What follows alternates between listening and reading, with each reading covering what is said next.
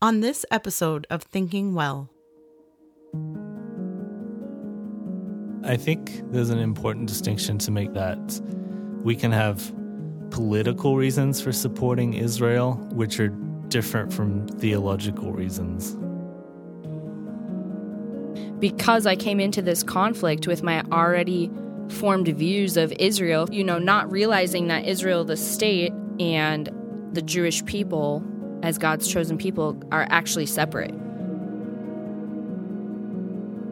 We can't just think like America. We have to think, is this theologically correct in every single area that Christians are around the world? So Chinese Christians, and Russian Christians and Ukrainian Christians, does this theology hold up around the world?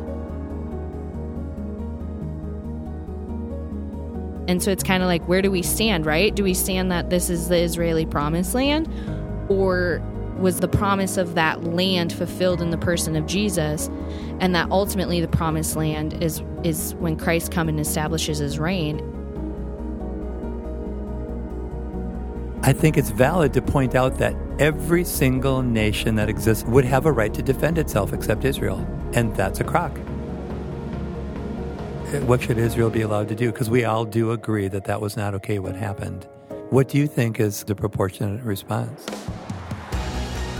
A country is still tasked with protecting its people. As the state does their thing, the church needs to do its thing, and it will be separate.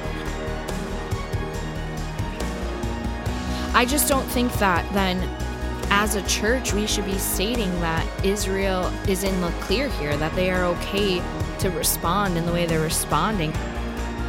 As a Christian, right, I say, they are in the part of the secular world.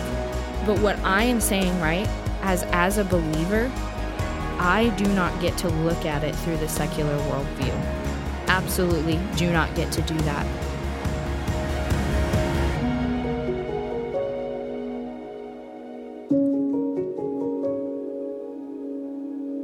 Welcome, everyone, to another episode of Thinking Well. I'm Dan, joined by Jay Bryan. Hi Dan. Rachel. Hola. And Emily. Hello. Emily. Also known as not Jordan. Not Jordan. What happened to Jordan? Jordan is no longer with us. He's replaced He by an died? upgraded No, model. God. that sounds bad. Jordan did not die. We should tell his wife. Rachel, did you know that? Oh, that's so dark. Luckily, we got good life insurance before he passed. Oh, wow. Right before. Wow, this is really dark. Seriously, I just want to thank Jordan for everything he has contributed to the podcast. Just a lot of good thoughts and helped us not to be so serious when things got really tense in some moments. So, Jordan's just moving on to different things. And for this episode, and we'll see what future episodes, this is your trial run, Emily. My trial run, I better do good then. You never know. Yeah. So, Emily, let's kind of introduce you to the listeners. Who did you vote for in the last election? I'm just kidding. I don't know if anyone wants to hear that answer. No. I do. I don't think she voted. Oh. That one's tight-lipped. Now we It's got two tight-lipped. of you on this total. They're going to team up together. I'm telling you. Jeez. They're All right. more alike than... Emily, what do you do? What do you do for a living? I'm so curious. Is it You're a so- short person job or... She really knows. She does really know, which is why she asked me, because if anyone knows me, I am all of 5 foot. And so when I say that I drive a semi, an actual 18-wheeler, people's jaws drop. So, that's really fun. But yes, I drive what's called an end dump. So I have a 36-foot trailer behind my semi, and I haul dirt, rocks, scrap, and all sorts of stuff, And I've seen it, and it's an amazing vehicle that could fit nicely in my parking lot now that I've trimmed the trees. Yep. Just went, okay. And you've been listening to this podcast for a little bit, right? I mean, since day one, I've been hounding Rachel, It's true. for it's been a year about since this, and I'm kind of like, you have to be more sanctified in order to join. I've been trying. There is a process, which in your case we're going to do after this podcast, but don't worry about it. Most people survive. Wow, this sounds like hazing. Yikes. Well, that's a strong This word. episode is, Is this a fraternity? Yeah. Yeah. Might be that one, yeah. Okay. All right. It's time we stop avoiding the subject at hand. And I say avoiding. We're not really going to avoid it. We're going to talk about Israel today. Not just the conflict that's happening there right now, but just how Christians and the church have historically viewed Israel and how our theology about Israel informs how we view kind of the modern events and the modern nation state of Israel. And I realize this is such a contentious topic. I feel like it's impossible to talk about this and not offend somebody. So from the outset, I just want to say that we're trying our hardest today to speak with humility, but we also want to speak with conviction and clarity, because I think sometimes we can tend to just dance around subjects and not say what we really mean, and then it doesn't help anybody. Mm-hmm. Or alternatively, I think like in the spirit of peace, we can kind of say, well, let's just agree to disagree. You can have your opinion and I can have my opinion. And there is a sense of that in which I do affirm that it's like either you believe what you believe is true or like none of it's true. So there might be like some opinions here that will maybe rub people the wrong way. I think all of us here are just really respectful of each other and we know each other's hearts. But for you, our listeners, I just want you to know that this is not something we talk about lightly. And we do just want to just respect where people are coming from, these views that people have held for a long time, people's theology about Israel. We're not trying to make fun of anyone's theology. But at the same time, I think, there's stuff that each of us have differing views on and things we want to push back on. And so we're just going to do that as Christians because we can't. If we can't have this conversation here as brothers and sisters in Christ, then I don't think there's any hope for the world just being able to dialogue about this stuff. Yeah, and we recognize that like there are image bearers in this conflict on both sides, and we care deeply for that.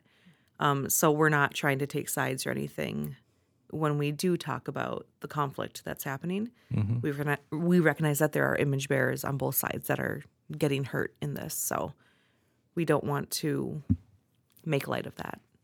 Absolutely. Anyone else want to add to that before we dive in? I just want to say that I do see the issue as more black and white probably than the rest of the group, but I think that's a good thing. I think that'll help add to the conversation. Yeah. Yeah. Not only because we value you, but because you represent.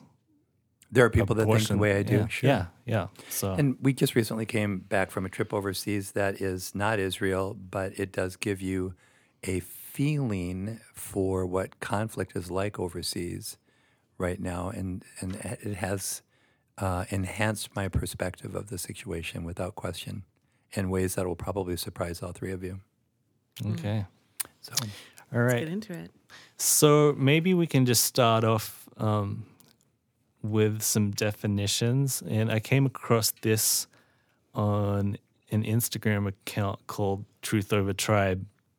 And they just gave this list of definitions. And maybe you guys don't agree with these definitions, but I found it helpful just to distinguish and define different terms that we use in this conversation.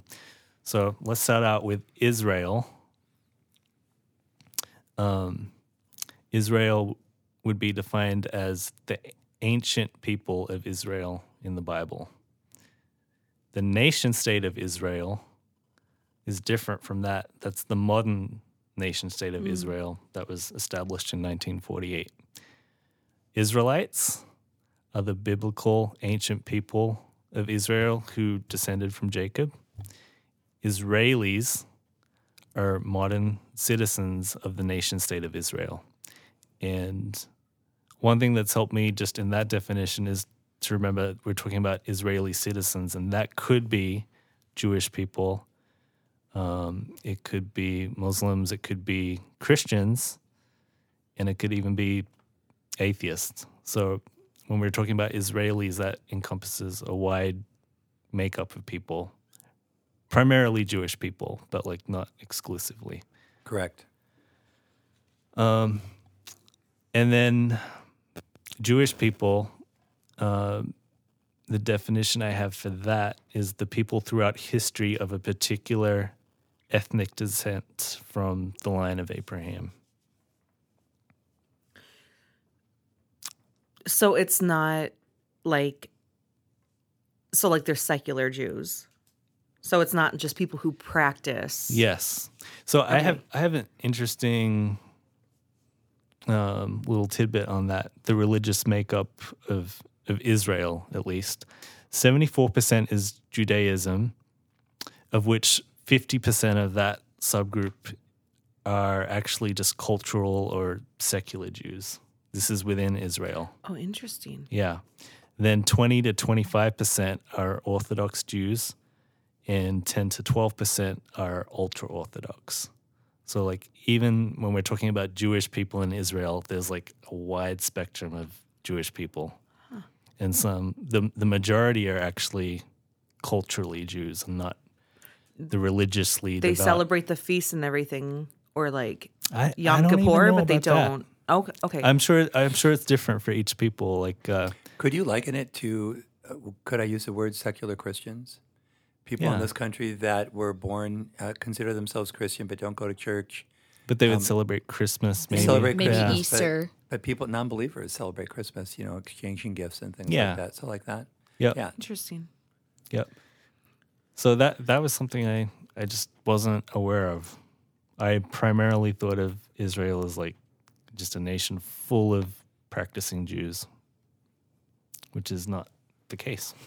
I would agree with your stats. Learn new things every day. So, okay, so all of us either grew up in the church or have been a part of the church for a number of years now. Correct, Jay Brian? You did not grow up in the church, or did you? I grew up in a different church. I was raised Catholic. Okay. I know you're only 32, but yeah. I'm really 65.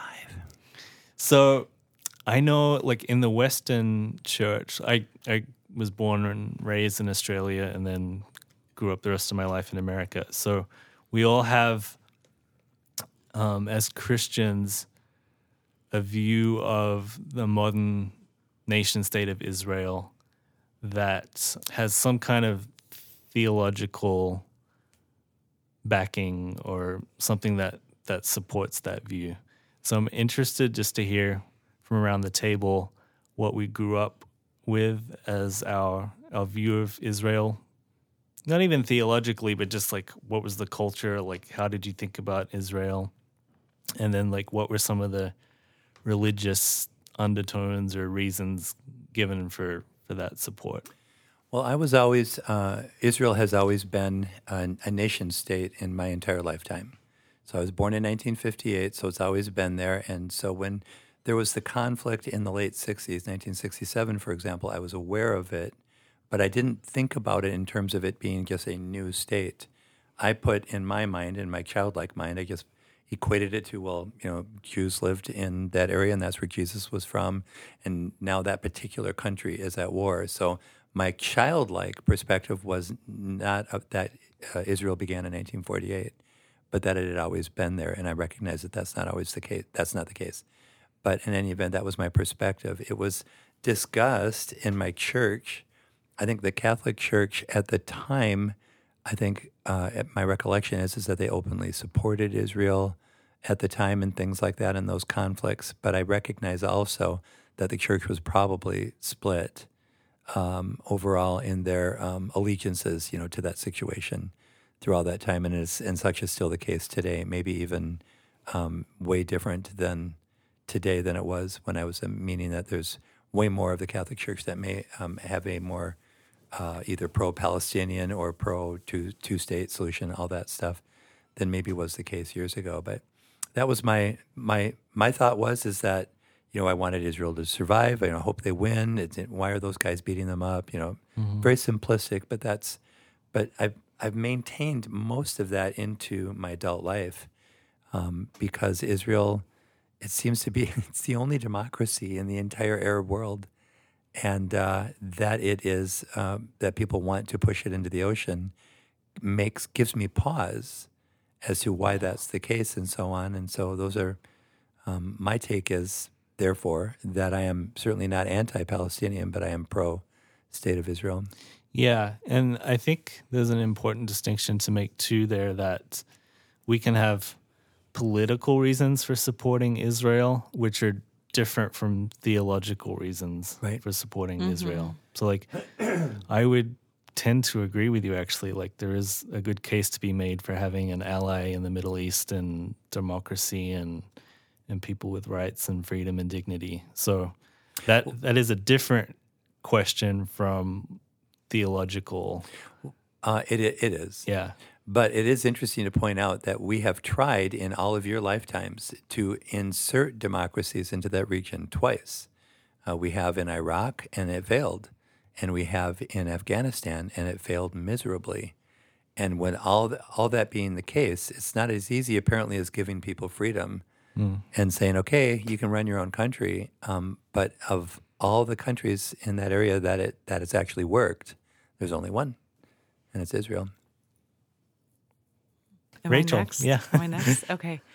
Well, I was born in 1991, and it was more of a passive view that I grew up with regarding Israel. I don't remember my parents ever talking about like supporting Israel because they were like where everything was going to happen, or I got most of my views from, like a lot of you, Left Behind and the movie and the books, and they terrified me. And that was like, that like held Israel as like the central point where everything was going to happen. And so I kind of grew up with like this passive view, like just kind of taking in information around me and letting that shape my view rather than anything that was like presented towards me by my parents. And now I don't know where I stand.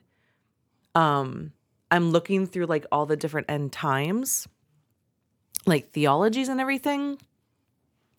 But what I do know and what I am certain of is that ultimately it doesn't matter. Because like if Jesus wanted us to know like what exactly was going to happen in the end times, he would have said so. And so I think and I love this conversation and I'm excited for this conversation, but I don't let it get me too riled up because like ultimately we're always supposed to be ready for him. Yeah. And we're always supposed to be sharing the gospel and making disciples. And so sometimes we can just let what we think are signs distract us from that. And I'm not a big fan of that.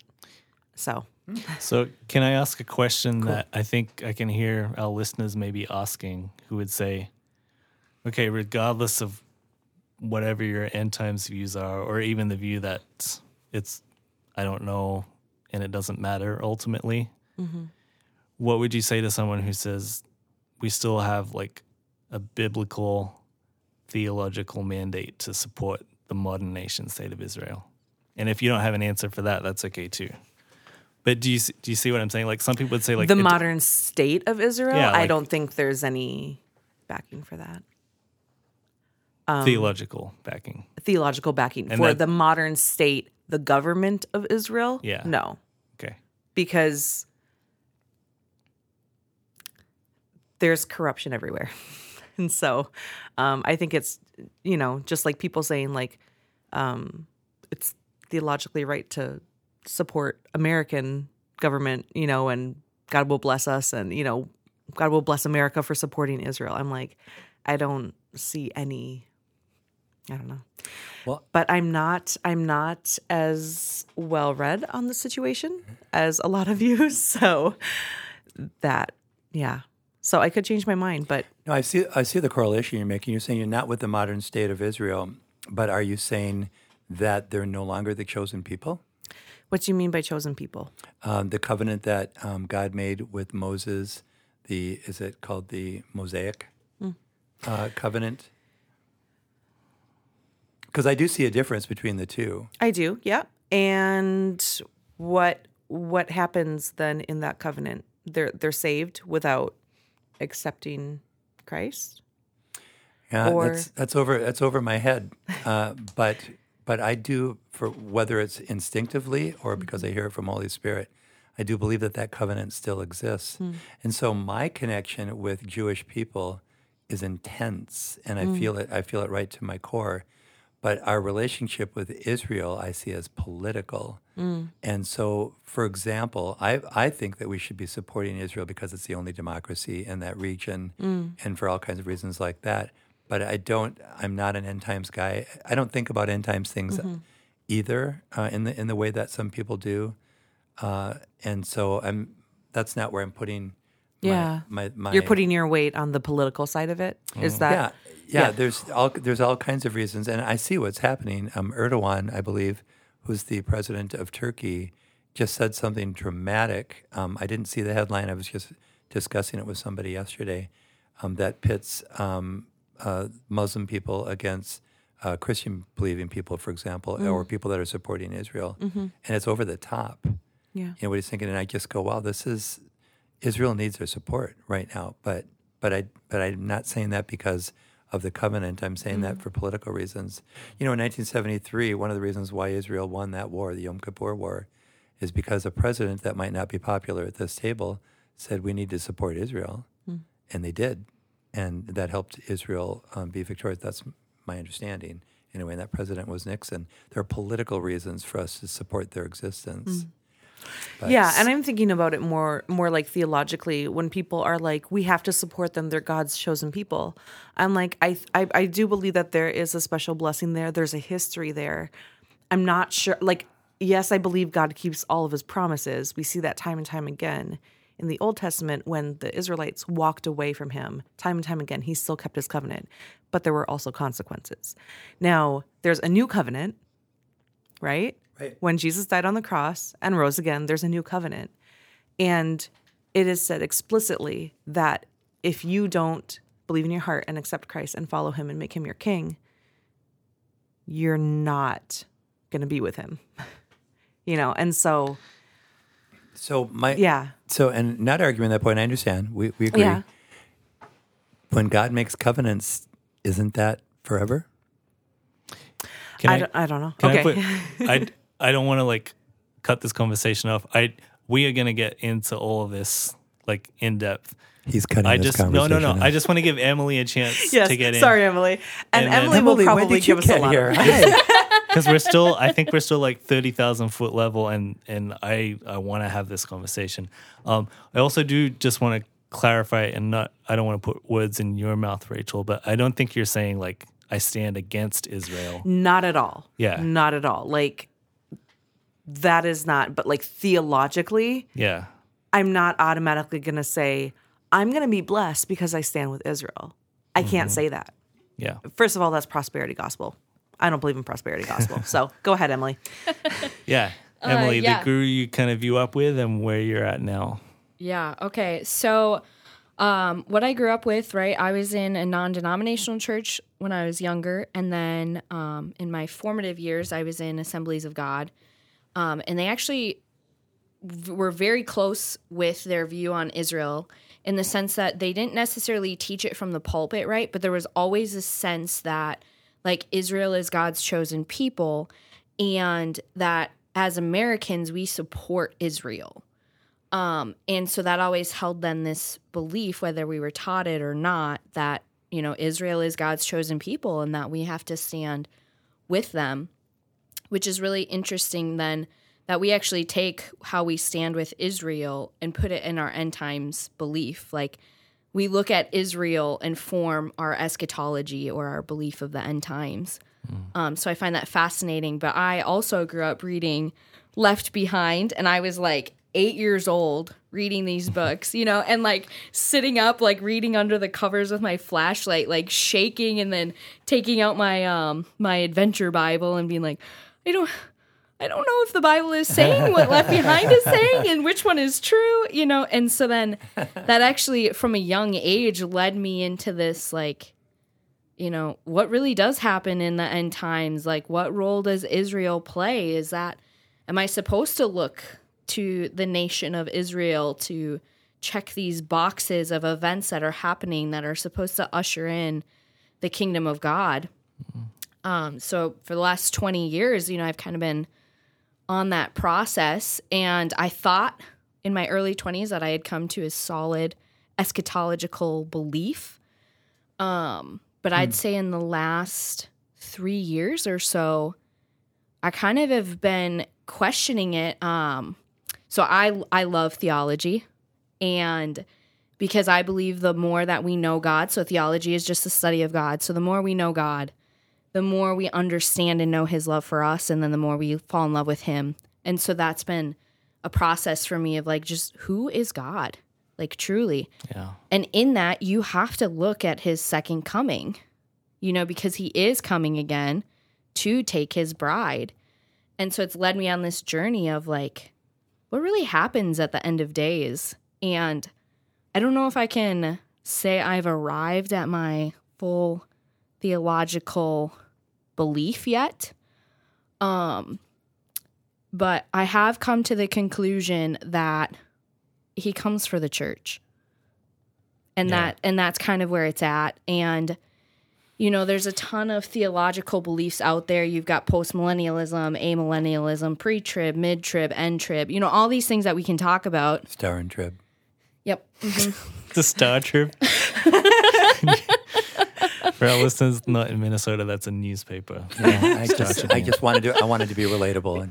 Mm-hmm. Like all these big words around it, right? Yeah. But the one thing that I keep coming back to is that Christ comes back for his church. Right.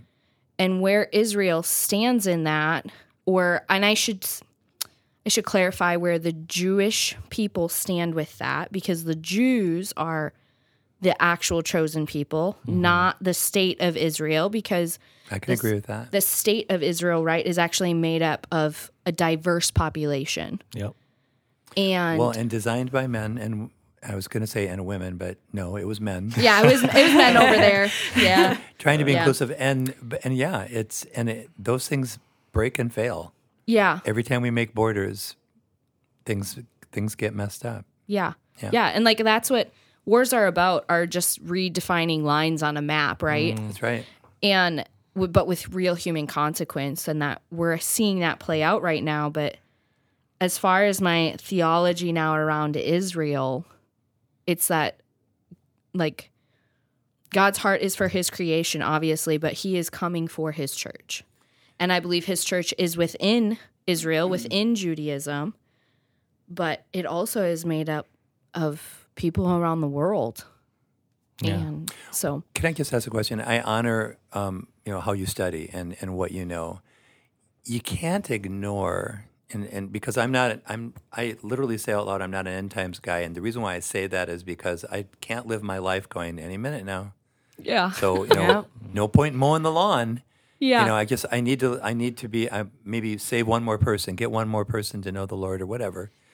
But if you see what's going on right now in this particular conflict, and now with the addition of social media and with the protests across our nation, and with Turkey becoming more powerful and less our friend, and Russia doing what it's doing, and China probably more powerful than they've ever been, you can't look at that on the real life reality political scene and then look at the Bible and not see that something's brewing, right? Yeah. Like yeah. never before. Well, I wouldn't say that it's necessarily like never before. One of my other favorite pastimes is actually World War II. Yep, me too. And so if you look at the political scale, like we're still nowhere near the state in which like the 1930s were. It could be brewing to that, definitely, in the form of anti-Semitism that we're seeing, the rise of communism, fascism. All of that is on the rise, and we're seeing these massive superpowers making pacts, right? Like Russia and China just signed a 50-year pact with each other. But as far as like never before seen, I don't know if I can say that quite yet, because even in the time of Jesus, you had the Roman Empire, and those times were far worse than what we're living in. They were, but you're looking at the end game, what ultimately happened. I'm saying with the advent of social media, the entire world is aware like never before. The entire world wasn't aware, or if they were only aware of what the local newspapers were giving. The state of Minnesota was basically one of the, during World War II, we were pretty much anti-World War II. We didn't want to get involved, or what Hitler was doing. It doesn't matter. Important people in this state, like Charles Lindbergh, was a hero in this state, and he was more a friend. Oh, that might be a bold statement. He was not anti-Hitler in those days and all that. He wasn't the Lone Ranger. We were the country where we were like, yeah, whatever, that's happening over there. Well, now we live in a time where all those things are happening, not as bad as World War II yet, but with the advent of instant news cycles, and we know what's going on in a flash. Yeah. Well, I would push back on that. Like, I don't know if we actually know what's going on, because misinformation. Well, there is, right? I agree. Yeah. I try and actually follow, if I'm interested in a particular topic, right? So when I found out what our podcast topic was going to be about, I went and searched out people who are actually living there, and on both sides, so that I could get real time of what are they seeing. Because if you go to Fox News, you're getting one version. They're spinning it in a certain light. You go to CNN and it's spinning in another light. And I have a huge problem with that, because I want facts so I can make up my own mind. But I don't know how much we're actually getting of what caused this, or what. And even media side, governments have a history of spinning a narrative to get the people to support war. And Hamas is clearly doing it, but what people don't realize is Israel is actually doing it too. They are arresting their own citizens that are coming out saying, questioning what the IDF is doing. Where they were on October 7th. Yeah. I mean, and so there's misinformation. So I don't know how much we're actually going on, right? They give us this information. They want us to make our minds up about it, about the information they're giving us. Correct. Which is the fog of war, which has always been the case, and perhaps always will be, is you have to get whatever information you can get and then decide how real it is. Yeah. Some people, I know people that are actually in Israel right now. One person in particular is a Christian who is there on purpose, but because she was born Jewish, she was able to become a citizen and so on. So she's there. She's a reporter for a news agency. And so I'm getting her perspective, and it's intense. Mm-hmm. And I am not getting the Palestinian perspective, and I'm just going to confess that. But I have seen what she's been doing. Yeah, I've gone out of my way to try and find the Palestinian, because I came into this conflict with my already formed views of Israel from my 28 years of life of not realizing that Israel, the state, and the Jewish people as God's chosen people are actually separate. That's a new belief for me that I had to research. And so I've been on the side of, if you want to say, pro-Israel, right? But this conflict has opened my eyes into the fact, there's a whole nother side, that there were people that were living there for thousands of years until 1948, and I think we're getting a little... Do you feel like they were pushed out? I think we're getting we want to talk theologies right now, so I think we'll get to that. Yeah, I do have a thought on that very specific I'd like to hear that. Yeah. I look forward to it. Were you done explaining your context? I know there's so much there. Yeah. I guess. I mean, so basically I believed, in Israel when I was younger, pro-Israel and all that stuff. And nowadays I would say I'm in the process. Yeah. That's kind of where I'm at. Dan, I have a question for you. Did you share your view yet? No, I haven't. Okay. After. Go ahead. Yeah. So I've been thinking about this, and I want to be careful when I share this that I don't think my view growing up came from any one person. So I'm not saying my parents explicitly put this on me.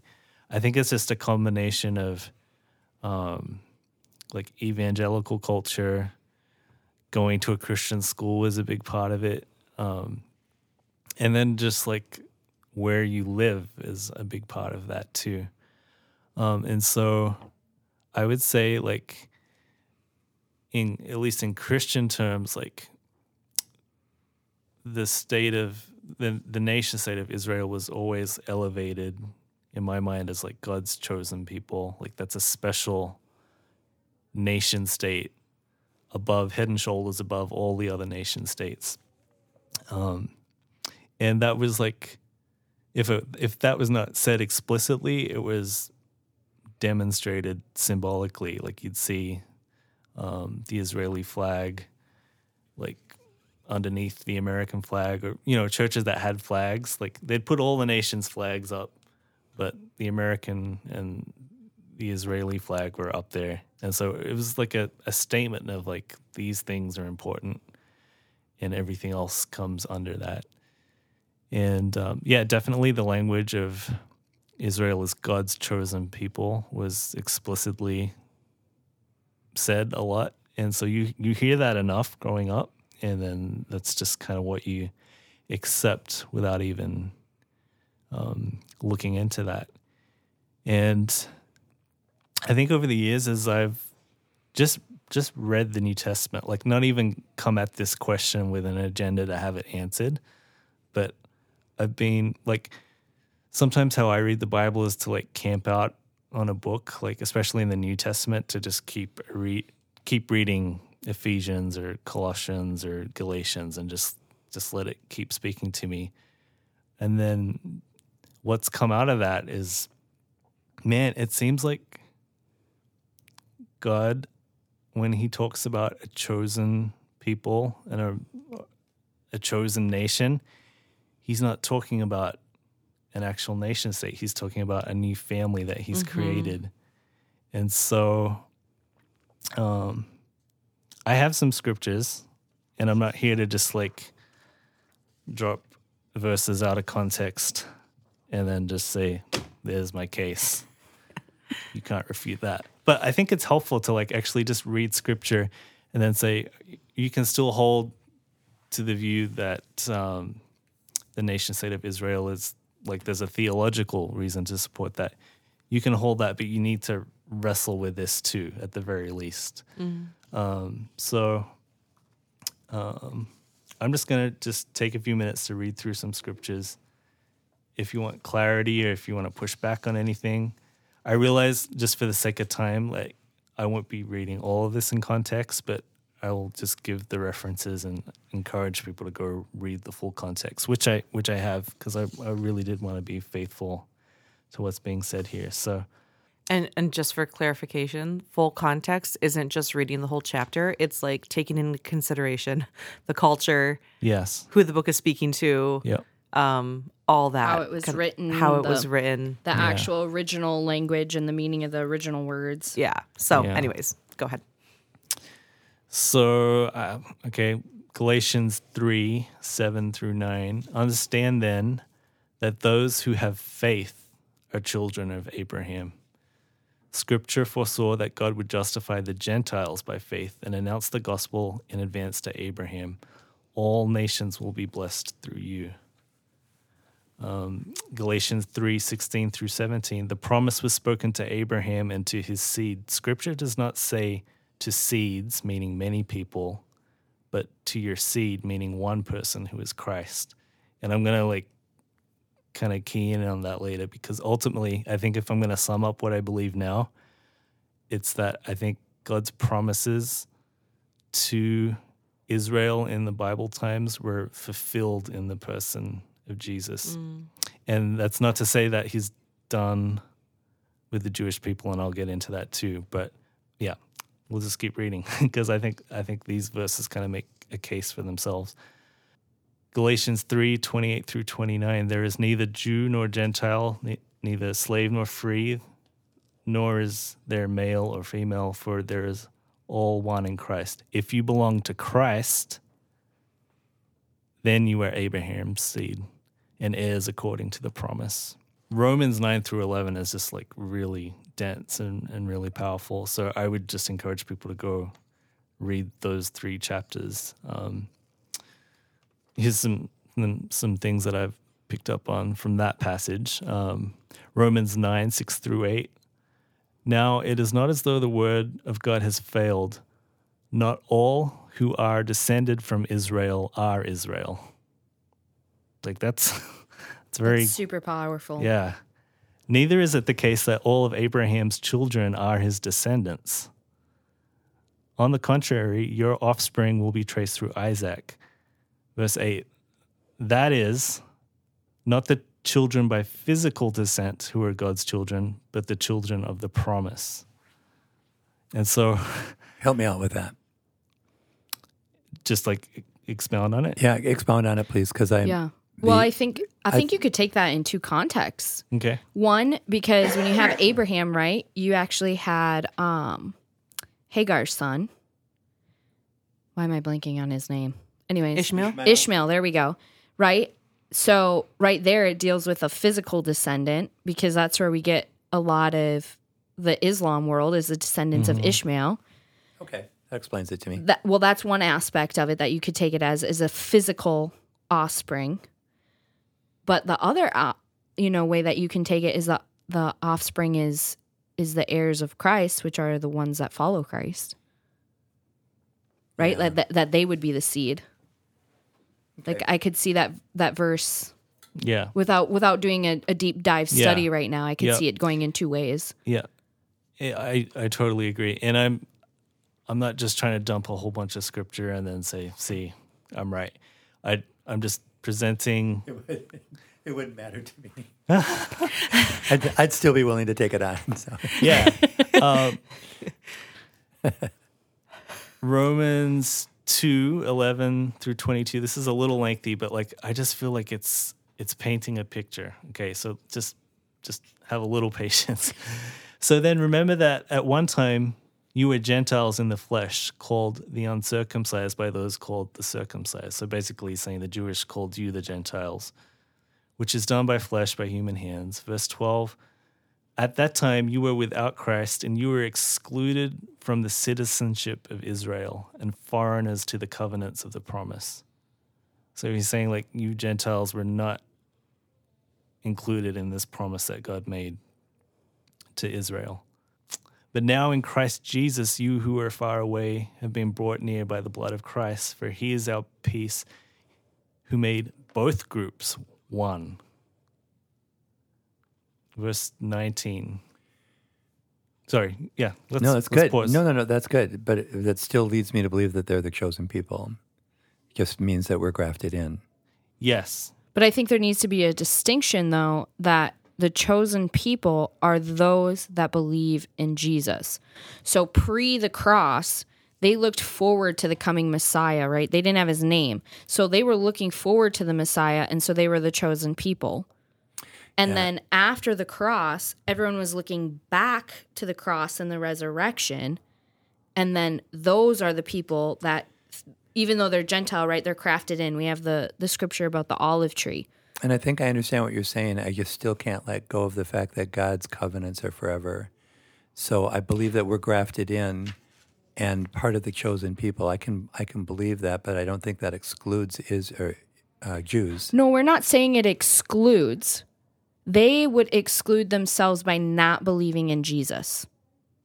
That's how that would work. And so the covenant is not null and void.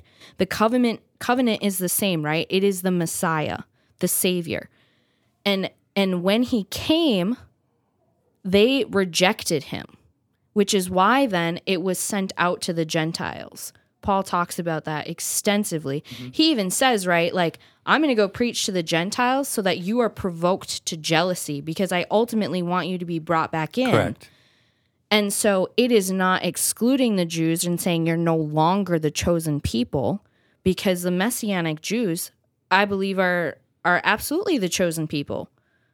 But I also believe that the Gentile believers, that includes all of us in the room, are the chosen people, that we are the seed of Abraham. We were a part of that original promise, because God doesn't, he is outside of time, right? He's not just stuck in the lineage. He was already looking forward to those grafted in.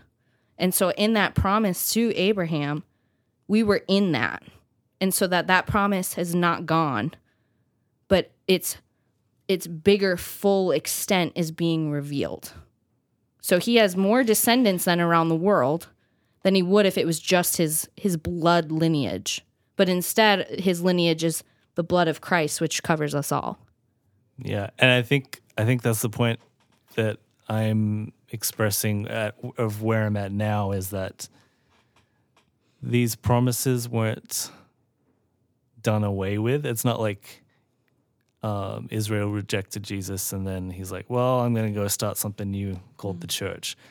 It was he fulfilled the promise because he was Jewish. He was an Israelite. He was the faithful Israelite. And then he is fulfilling the promise to Abraham to bless all the nations, because now this whole invitation of the gospel is going out into all the nations. And so the language that I'm picking up here and the theme is that, I think you said it, Emily, the chosen people is not a specific people group. It's God's people. It's God's family, which includes anyone, including Jewish people who claim, Jesus that came and died and rose again is the Messiah. Because I think if we look at it as the Jewish people are the chosen people of God, then it actually negates what Christ completed on the cross and in the resurrection, right? Because there is no salvation without Jesus. And so that is how you are the chosen people. Yeah, I'm not disagreeing with your theology. I'm disagreeing with the math. So I'm just saying that once a covenant, always a covenant. That's all. And I sense that you're disagreeing with that because of having chosen Jesus. I get that. No, I'm not disagreeing with it. I am saying that covenant absolutely stands true. But being Jewish in blood does not guarantee that you are a part of that chosen people, because it is through the blood of Christ that the covenant applies to. I understand. That would be a clear area where we disagree. But so let me ask then, do you think that all Jewish people, all descendants of Abraham are saved? That are descendants of Jacob? Mm-hmm. I can't say that I believe that, but it doesn't change the fact that they are the chosen people. So then what does it mean then if they're the chosen people? Well, there's not having verses right in front of me on the topic. It means that there are things that it speaks in the Bible about honoring the Jews and recognizing that you don't think, Rachel, that there's all kinds of warm, fuzzy things that happen to you if you support them. I do believe that. I do believe that us honoring Jews is biblical and that we're supposed to, and that good things will come to us in the same way that if you honor your father and mother, your road will be good. My only thought on that line is that, first of all, Jesus tells us that in this world we will have present trials and tribulations because we follow him. And so the blessing to me that we receive is not for the earth. Yes, do we receive earthly blessings? 100%. But ultimately our blessing is within eternity. And so therefore, being a Jew, as the chosen people, if it doesn't have an eternal significance, what's the point then of still being the chosen people? Because if you die without Christ, I don't know. You're bringing up good points, but then I look at the miracles that are happening. I'm not talking about Old Testament. Now I'm looking at the miracles that have happened in my lifetime. Mm-hmm. They have tried to squash Israel for the last 70 years or however many years. 75, yeah. 75, and can't. Mm-hmm. And it's just one of the most amazing evidences of God's favor over those people. Yeah, I think it's to bring His glory still. I'm not negating any of that. Yeah, but I'm just sometimes I look at that and I go, oh my gosh, this is literally impossible. It would be like the United States coming against New Jersey, and New Jersey be winning. Mm-hmm. It's like which is like impossible, but it's happened, and it's happened multiple times in my lifetime, and I think it's going to happen again in your lifetime. And I just look at that and I go, I don't know. There's still something here. Is it possible to say, like, yes, the hand of God can be in that and over that and on that? That's still not a theological position. Like, God can just protect people. Because one thing I do want to say is in Romans 11, Emily, I think you were talking about the olive tree. Paul does make it clear that, like, Gentiles shouldn't get conceited about them being grafted in and the Jews being cut off, because he says, like, hey, if he could cut some of the Jews off, he can cut you off again too. And I think in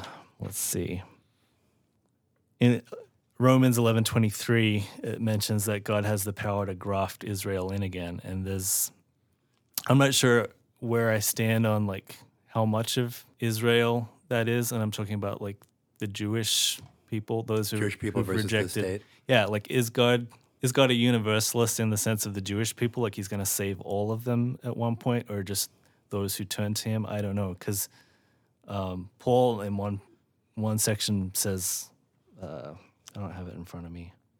He uses the word all, and then in another section he quotes Isaiah and he mentions a remnant. So, but I mean, he could be using all in the sense of all of the remnant. You know, it again, that goes back to taking things in context and doing that lexical study. Yeah, but I find it fascinating, right? When we're talking about the olive tree, like, to be grafted in means that there's an original. Yeah, and so we still have the original chosen people, the original Israelites, the Jews, and that. When Christ came, like, the Gentiles were grafted in. And actually, even before Christ came, right, in Jesus' lineage, we have Gentiles. Right. And so even before the cross, Gentiles could choose to become Jewish. They had to follow the laws. So this gets back to the math. Mm-hmm. What is our foundation? We believe, Jesus is the way, the truth, and the life, and that's how we are saved. And I get that, and that's a decision that everybody has to make. But that tree was planted in the soil of the chosen people. Yeah. So my understanding of it is that, or I should say, a viewpoint that I have looked at and have studied would state that that original tree was planted and grew to bring forth Jesus. And so the Jewish being chosen, right, was to bring Jesus forth, who is proclaimed from the foundation of the world. So he's the fruit of that tree. He is the very fruit of that tree, right? He is the lineage, the promise of Abraham, Isaac, and Jacob as our forefathers. But then by his blood, so the blood is still the lineage, we are heirs then. We are grafted in. We are the seed of Abraham, Isaac, and Jacob, and so, like, that's where you have the two covenants, right? They don't negate each other. The covenant was still made with our forefathers that they are the chosen people, right? And they brought forth the Messiah who came for all. And then you see the Jews reject him. Okay. Not all of them. We wouldn't have the church if it wasn't for the Jewish people. Mm-hmm. Correct. Absolutely. But there's that new covenant where then the blood of Jesus has grafted in the Gentiles. Is it your impression that tree is dead? No, because if it was dead, we couldn't be grafted in. Okay. But he does clearly state, though, that there have been branches that are cut off. And so while I believe the Jewish are the chosen people, right, to bring forth the Messiah, that was a first part of the covenant. And when the second part came in, the fulfillment of it is for all people and all nations. And so it's not just that the Jews are the chosen people. It is the church. and the church includes the Jewish people. But if they reject Christ, they step out of that blessing. I like the way that you said the first part of the covenant and the second part of the covenant rather than old and new covenant, because that actually helps my brain a bit, because like I think of the new covenant as like a new and improved version of the old covenant, because it's actually easier. Yeah, and I would say that you could even classify it as first and second, right? The first original revealed covenant, and then the cross is then another fuller revelation of the covenant. I think one thing that's helpful for me anyway, I heard it framed this way, is that, and maybe this is just me pushing back against what I've felt like is being presented to me, but like God does not have two brides or two chosen peoples. Like there's just one. Yeah. And that is for anyone who wants to believe in him and say, yes, you are the Messiah. Yeah. So the idea that God has like Project Church and then Project Israel, I have a hard time seeing that in Scripture. Should we put in the big words for these of what this is called? Yeah, let's go there. Yeah. So if I was to put people in camps right now, we would have Jay Bryan as a dispensationalist. So that basically states in a certain extent that the church and Israel are somewhat separate. And dispensationalism really focuses on end times, but they do have other beliefs that funnel into it, right? But basically that God is going to take the church. They call it the rapture. Fun fact for everyone, take this as you will. Rapture is not in the Bible, that word. So, hot take. But anyway, so God takes the church, and so then he can turn and deal with Israel. And so that they kind of state like God's heart is still towards Israel as the chosen people. And so he takes the church to focus on Israel. And do what? Bring them back to him. Okay, I can live there. Which so I would not say I'm a dispensationalist, but I see the possibility in Scripture for God bringing either a remnant or maybe all. I mean, I don't know where I stand on that. I'm undecided. Yeah. So with dispensationalists, they really do elevate Israel. Yeah. Like that's a huge proponent of it. They clearly look to Israel to indicate where we're at in end times. We are in the sixth dispensation. Out of seven. Yep. So So in the sixth dispensation is when Israel really gets noticed. Yeah. And by dispensation, that basically just means like a period of time. Because when I looked this up, basically what dispensationalism is a belief that God deals and acts with humanity differently in different periods of time. Is that accurate? Yep. Yeah. And there's actually a lot of camps within dispensationalism, like super fascinating. Two dispensationalists can sit in a room and completely disagree with one another. Yeah. Yep. And yeah. So, I just lost where I was going. Well, And, so well, I if just- that's me, who are you? If I'm a Who am I? I'm Emily. dispensationalist, Well, hi, Emily. would you feel like that describes you? I don't have excuse me. I don't have a problem with it. And honestly, in this table, I'm probably the least informed with terms like that. I'm certainly not. That's no, okay. No, I'm probably right there with you. I'm not. I try not to be a fan of labels, but I don't mind them. I mean, if I happen to fall in that camp, and I might. But having said that, so where do you lie? Let me just interject right in here and say, all of these views, if they are not rooted in the hope of Christ, if they're rooted in fear, they're wrong. And each person can have the same view, and one might be rooted in fear and one might be rooted in hope.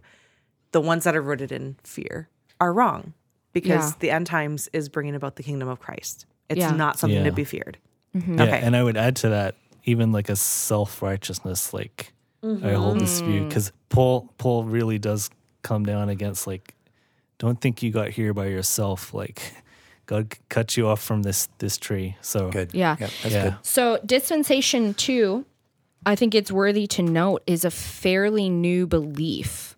So none of the church fathers held it, like the original Yeah. church fathers. Yeah, so as I looked into it and heard people talk about dispensationism, they state that while they didn't use that language, that they in the old church they saw the themes. So they would hold that it's been there since the early church. But really, if we were to put the early church in a category, they would actually fall more into what's called replacement theology or supersessionism. So dispensationalism, though, came about in like the 1800s with the Schofield Bible. And that had a lot of like footnotes and stuff, like explaining scripture. And so that's where that belief kind of came out of. And I find it fascinating that even still today, some of the footnotes he has, people are really confused by what he's saying. So dispensationism is kind of like choppy on the timeline, and you have to jump around scripture, and they put things in this like what they would call a logical timeline of events of the end times. So And so when you say footnotes explaining scripture, it's his view of scripture, not yeah. because you can look at like Revelation and Matthew 24 and come out with completely different, and both you can back up with scripture. So yeah. And I also think it's interesting that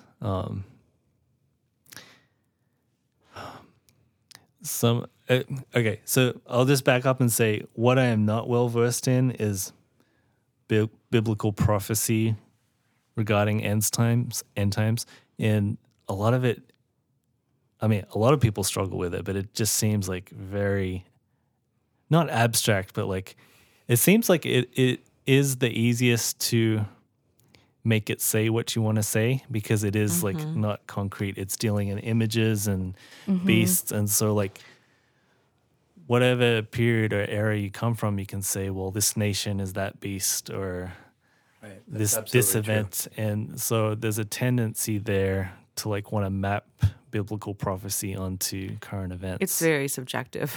Yeah. Well, it's all we see. This is all we know. Yeah. Yep. Yeah. So we look at it from that lens. And it's fascinating to look back through history, right? Because a lot of, we could say, let's take Matthew 24 for example. Yep. There is an argument to be made that the prophecy that Jesus was saying has actually been fulfilled, like the destruction of the temple. What is the scripture? Matthew 24. No, yeah, read it. Sorry. I'm gonna Read the footnotes version. I don't have the footnotes. No. Make me footnote. Well, you got a it. verse? Yeah. Well, all of... I'm writing my own Bible now, guys. Oh, boy. Is this the verse 2? Truly, I tell you, not one stone will be left on another. Yeah, so all of chapter 24 people would say is signs of the end times, right? That it's prophecy. So when he starts out talking about the destruction of the temple, he says you will see all these that not one stone will be upon another. Well, we see the destruction of the temple in 70 AD. So now are we going to say that this prophecy is for end times, so the temple is going to be rebuilt and then destroyed again? Or was this a preterist prophecy, right? So when Jesus said this, when it was written down, it was not yet fulfilled, but now it is fulfilled. That's the term preterist. So do we believe that prophecy has been fulfilled? There's camps then that say, nope, it hasn't, and the temple is going to be rebuilt. And they look at Israel and say, oh, wow, they're actually breeding the red cow so that they can have the proper blood for I have questions about that. What would those people say the purpose is of a temple and the red heifer in light of Jesus? Well, they would look at it as, because the Jews don't believe Jesus was the Son of God, that they're still operating under the original covenant. So they need to have the temple. They need to have the altar to sacrifice. Okay. Because they're still waiting the coming of the Messiah. And so for 2,000 years now, they haven't been offering sacrifices. Why is that? If they believe that Jesus was not the Messiah, why haven't they been offering sacrifices? Well, because until 1948, they were not in the Holy Land. So they believe that you either had to have the Ark of the Covenant, or once the temple was built, you had to have the altar. Like, you have to have the sanctified materials that God commanded to perform the sacraments, the offerings. And so that's part of what we're seeing, right? Is like the Jews want to take back over the holy sites. They want to rebuild the temple. They're breeding the red heifer so they have the proper blood. They are excavating, looking for the Ark of the Covenant still. They're gathering gold and stuff to remake all the items for the temple. And so people in dispensationalism would believe that all of that has to come back together because the destruction of the temple has to take place. And then we have also the abomination of desolation, which we could also argue might already be completed as well, because they offered the sacrifice of a pig upon the altar in like the 70 AD range as well. But they believe that the Antichrist is going to come down and offer a sacrifice on the altar, and then he's going to destroy the temple. So these are like events that they are looking to for a sign of the end times. Seems pretty definitive. I mean, I recognize that you could, it'll be interesting if in the coming weeks, months, or years, if anything like that is happening, you'd be able to go, I think this is it. That's pretty. I mean, imagine an emperor, or a leader from Turkey, for example, coming down and performing such a thing in Israel. Just imagine if that happening. Would you go? Oh, I read that. Like, this is it. Yeah, absolutely. And like, for me personally, right, I love knowing these things. Whether like these two items specifically have possibly been completed already, there is a very strong argument for that they have already been completed. But if they haven't, if it was a sort of completion or a type of what is to come, then, knowing this, right, when that happens, then I can go, okay, now I understand how that prophecy is being fulfilled, and I can continue looking for the coming of Christ, right? So that wouldn't turn you into a dispensationalist, would it, if those things happen? Like, I guess I was wrong about everything. Or, I guess we can be open. I think what it would do for me, right, is maybe put me on a certain path of like being able to definitively say, okay, an order of events have been triggered. Sure. Versus like, I still wouldn't hold to the belief in dispensationalism that the church and Israel are separate in the sense of being chosen people, or that God is going to take the church so that he can then just deal with Israel. As in, like, he can only focus on one people group at a time. Like, that to me takes the power away of his omniscience and his omnipotence. So I think it would not make me change how I view the church or the chosen people, but it would just be like, okay, I can now, these are prophecies. We're on a track of events. Just like a big one right now is Ezekiel 38 and the war of Gog and Magog. So a lot of people are saying that is Russia, and they're taking prophecies like they are heading east right now, which Russia is heading into Ukraine. But then they're going to all of a sudden turn and head west, which is going to be going against Israel. And they're using how Russia and China made the 50-year pact. Is that because they're heading west in Ukraine right now? Does that change anything? No, I just flipped my directions, Sorry. Because I'm sitting here in Elk River, Minnesota. And right now my wife is listening, saying, leave her alone. Okay. No, absolutely. No, but we want to get those details right. So yes, so just So flip Gog what I and said. Magog are not from Lord of the Rings. I mean, you could say that J.R. Tolkien was, Speaking A about biblical prophecy. dispensationalist? Yeah. Okay. No, but it's super fascinating, right? Because people say Ezekiel 38 is an end time prophecy of Israel being attacked, and that God is going to, so these nations all around surrounding Israel are going to attack, and that no one is going to come to Israel's defense. And God is going to completely wipe out the armies to the point where they are going to have fuel for 7 years, it says, that they don't have to use any of their own natural resources. So the Bible talks about it being wood. So like the spears and stuff are broken down as firewood. Obviously, if this prophecy is for nowadays, we'd probably say like the gas in the tanks or, the oil. Or their oil fields. Yeah, that they use all the other resources instead of their own. Well, and it's interesting because then you can go, whoa, was that 1967? Was that 1973? 67, they were the Lone Rangers. 73, they had help. Yeah, Right, but so- there are a lot of details within Ezekiel 38 that are very specific in how it is God alone that defeats the enemies. Like the whole world watches in awe of how, I think it's even within one day, it looks hopeless for Israel, and in one day God completely destroys, and that it takes 7 months for Israel to bury the enemy's dead. But even that time, like time in the Bible, it could still be like a figurative time. Like one day could equal a year or something like that. It could, other than the fact like Ezekiel was written when time was pretty well established. Okay.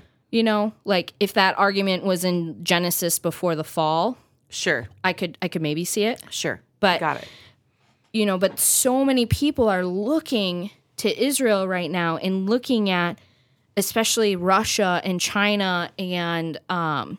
Iran is really ramping up. They're using their proxies to come at Israel. But so many people, especially within the dispensationalist camp, which crazy is the majority of the Western church. It is. Yeah.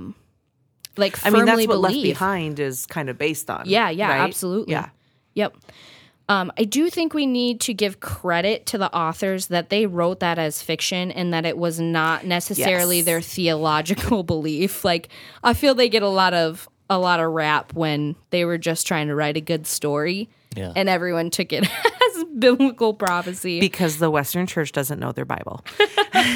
Yeah. But so I don't know. I found it fascinating listening to people who believe different things and how they're viewing events right now. But I see a huge focus on Ezekiel 38. Hey, Dan, I have a question for you. Yes. So you lived in Australia until you were 12? Yeah, 15. 15. Okay. So was that like a similar view as the view in like the American church? Was it similar or was there a difference? I'm really curious on that. I mean, I think the real question we have to ask is, did you go to Hillsong? Gosh. Oh, boy. Another podcast. Yeah. Okay, let me recalibrate. It's hard for me to remember because I was 15 and like honestly I just didn't care Sure. about stuff like that. I was not a deep thinker like I am today. I just cared about He said humbly. PlayStation. Yeah, sorry. No, Just to my fault. Like my kids will be eating with me at the dinner table and they'll be like, "Dad, what are you thinking about? You're staring off into space." So anyway, my point is I would feel like generally I think in Australia the view is like within Christianity stand with Israel. But I did notice when we moved here it was like intense. Like I would say in Australia churches didn't have like the flags or pray for the peace of Jerusalem. Like that was not like a feature of our services. Like it We might got be in Christian some. nationalism. Yeah, and I think some of that is like Australia is a lot more secular, and so like there's just a lot more focus on being the church and being Christians rather than like what's going on in our nation. And so, yeah. I'm holding back so many snarky comments. Imagine that, focusing on being the church. Wow. Yeah. I mean, I'm not saying that was perfect, like that. Right, yeah. We have our own set of problems there, but yeah. Yeah.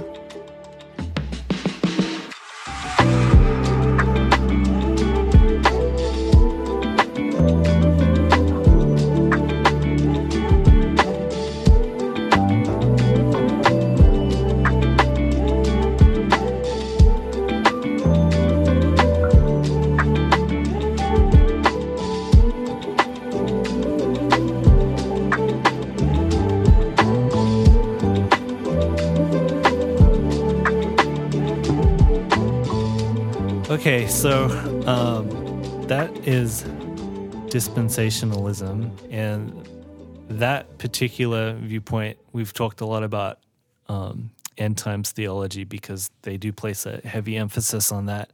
The other two viewpoints that we wanted to just touch on briefly regarding theology around Israel is fulfillment theology and replacement theology, and those are actually pretty close.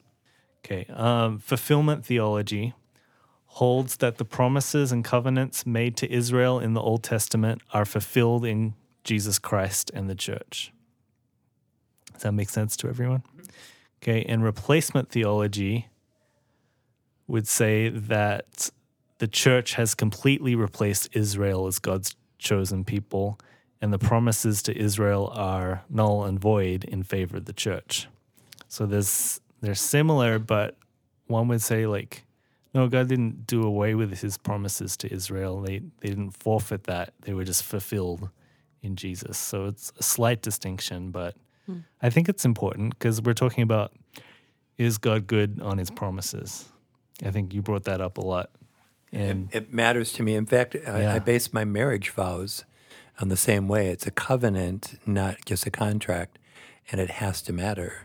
Mm-hmm. And that's I feel there's a that has to be forever, or nothing. It's like, then what matters? If God's word doesn't matter forever, then what could possibly matter in my world? So I think it's just important to recognize that we can have different views, but one thing a dispensationalist and a proponent of fulfillment theology could agree on is that God is good on his promises. Mm-hmm. Yeah. And I don't know if replacement theology proponents would say that. I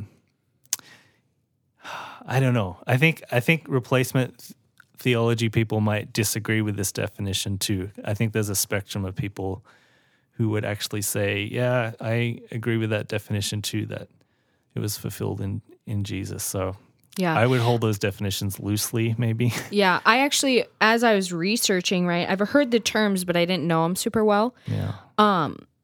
Most everywhere that I looked up replacement theology, they actually went into the fact that this probably isn't theologically correct. So interesting.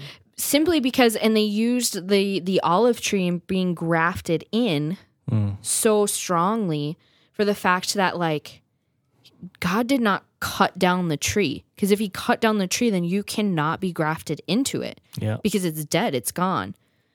You know, and they kind of, like, replacement theology really holds to Old Testament of how God dealt with Israel, and the fact that he would, like, allow them to be occupied or overthrown because of their disobedience. Yeah. And so replacement theology is like, well, you lost your blessing as the chosen people because of your disobedience, because you rejected Christ.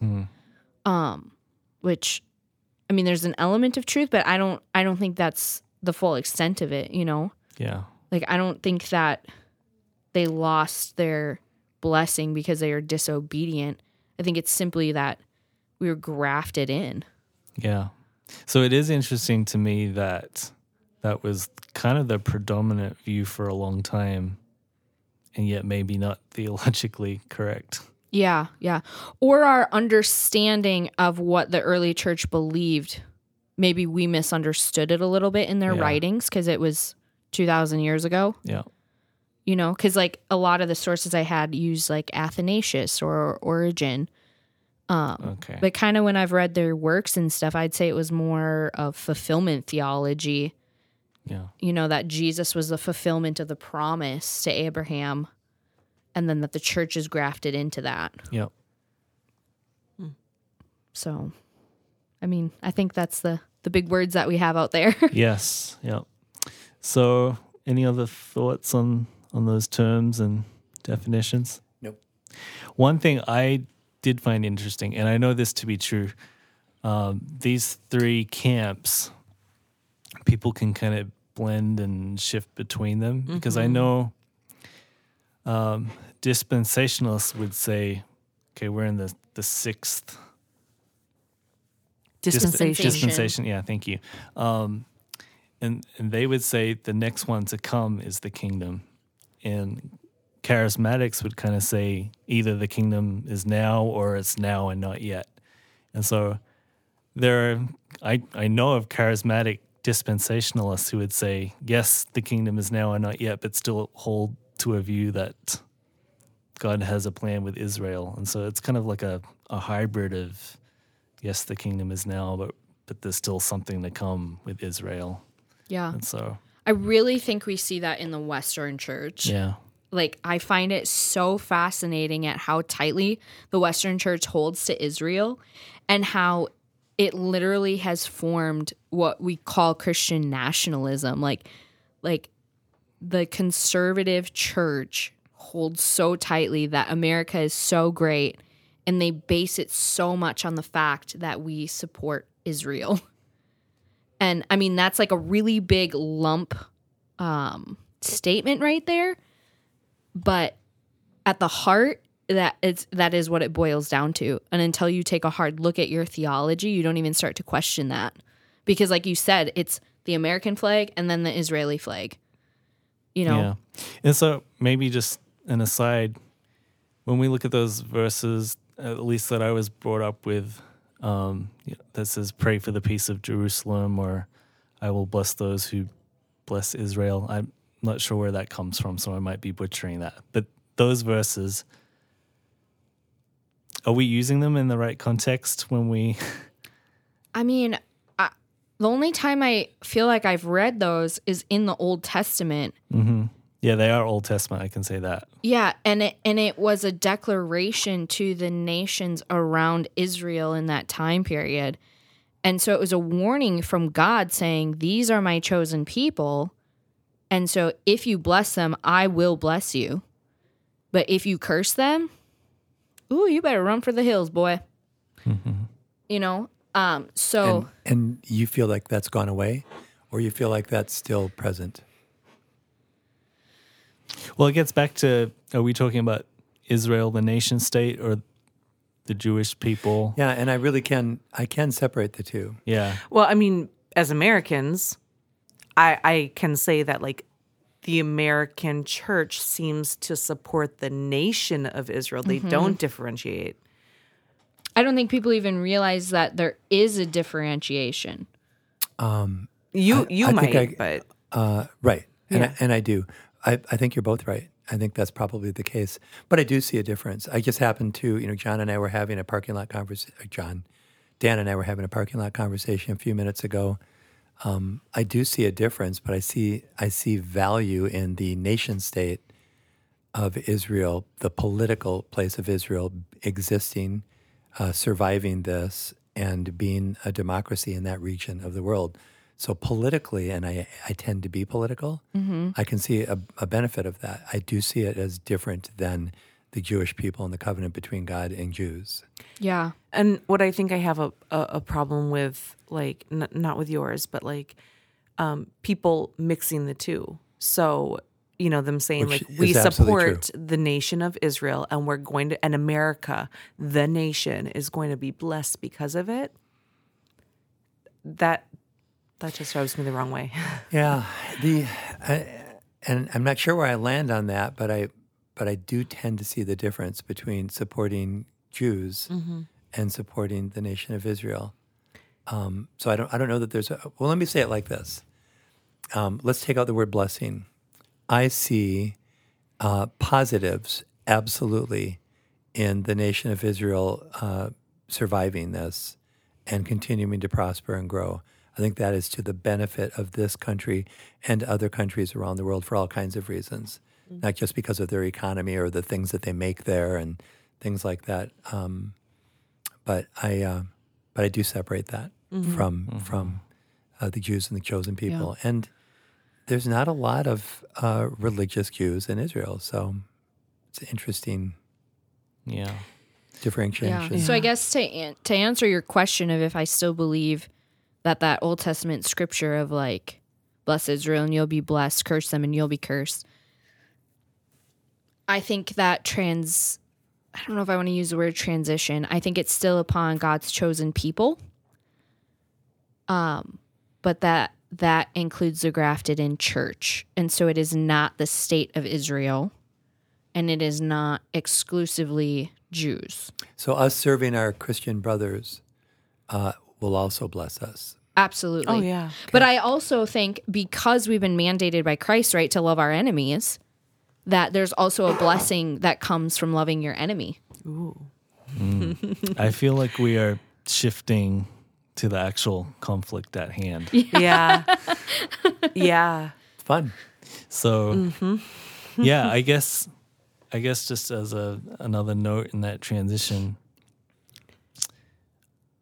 I have heard people say, and I'm not saying that you've said this, that this language of we support Israel, and they're talking about the nation state, we stand with them unequivocally, almost to the extent of like they can do no wrong. Yeah. And they base that in a theological conviction, like we must stand. And I think that's a dangerous place to go. Well, what I find interesting about people that take that position, I think it's necessary that there are those that take that position because most of the other positions, even with government officials, for example, that are supposedly, air quotes, supporting Israel, in the same breath or within the same press conference will say, but we also need to be thinking about, the Palestinian people in Hamas.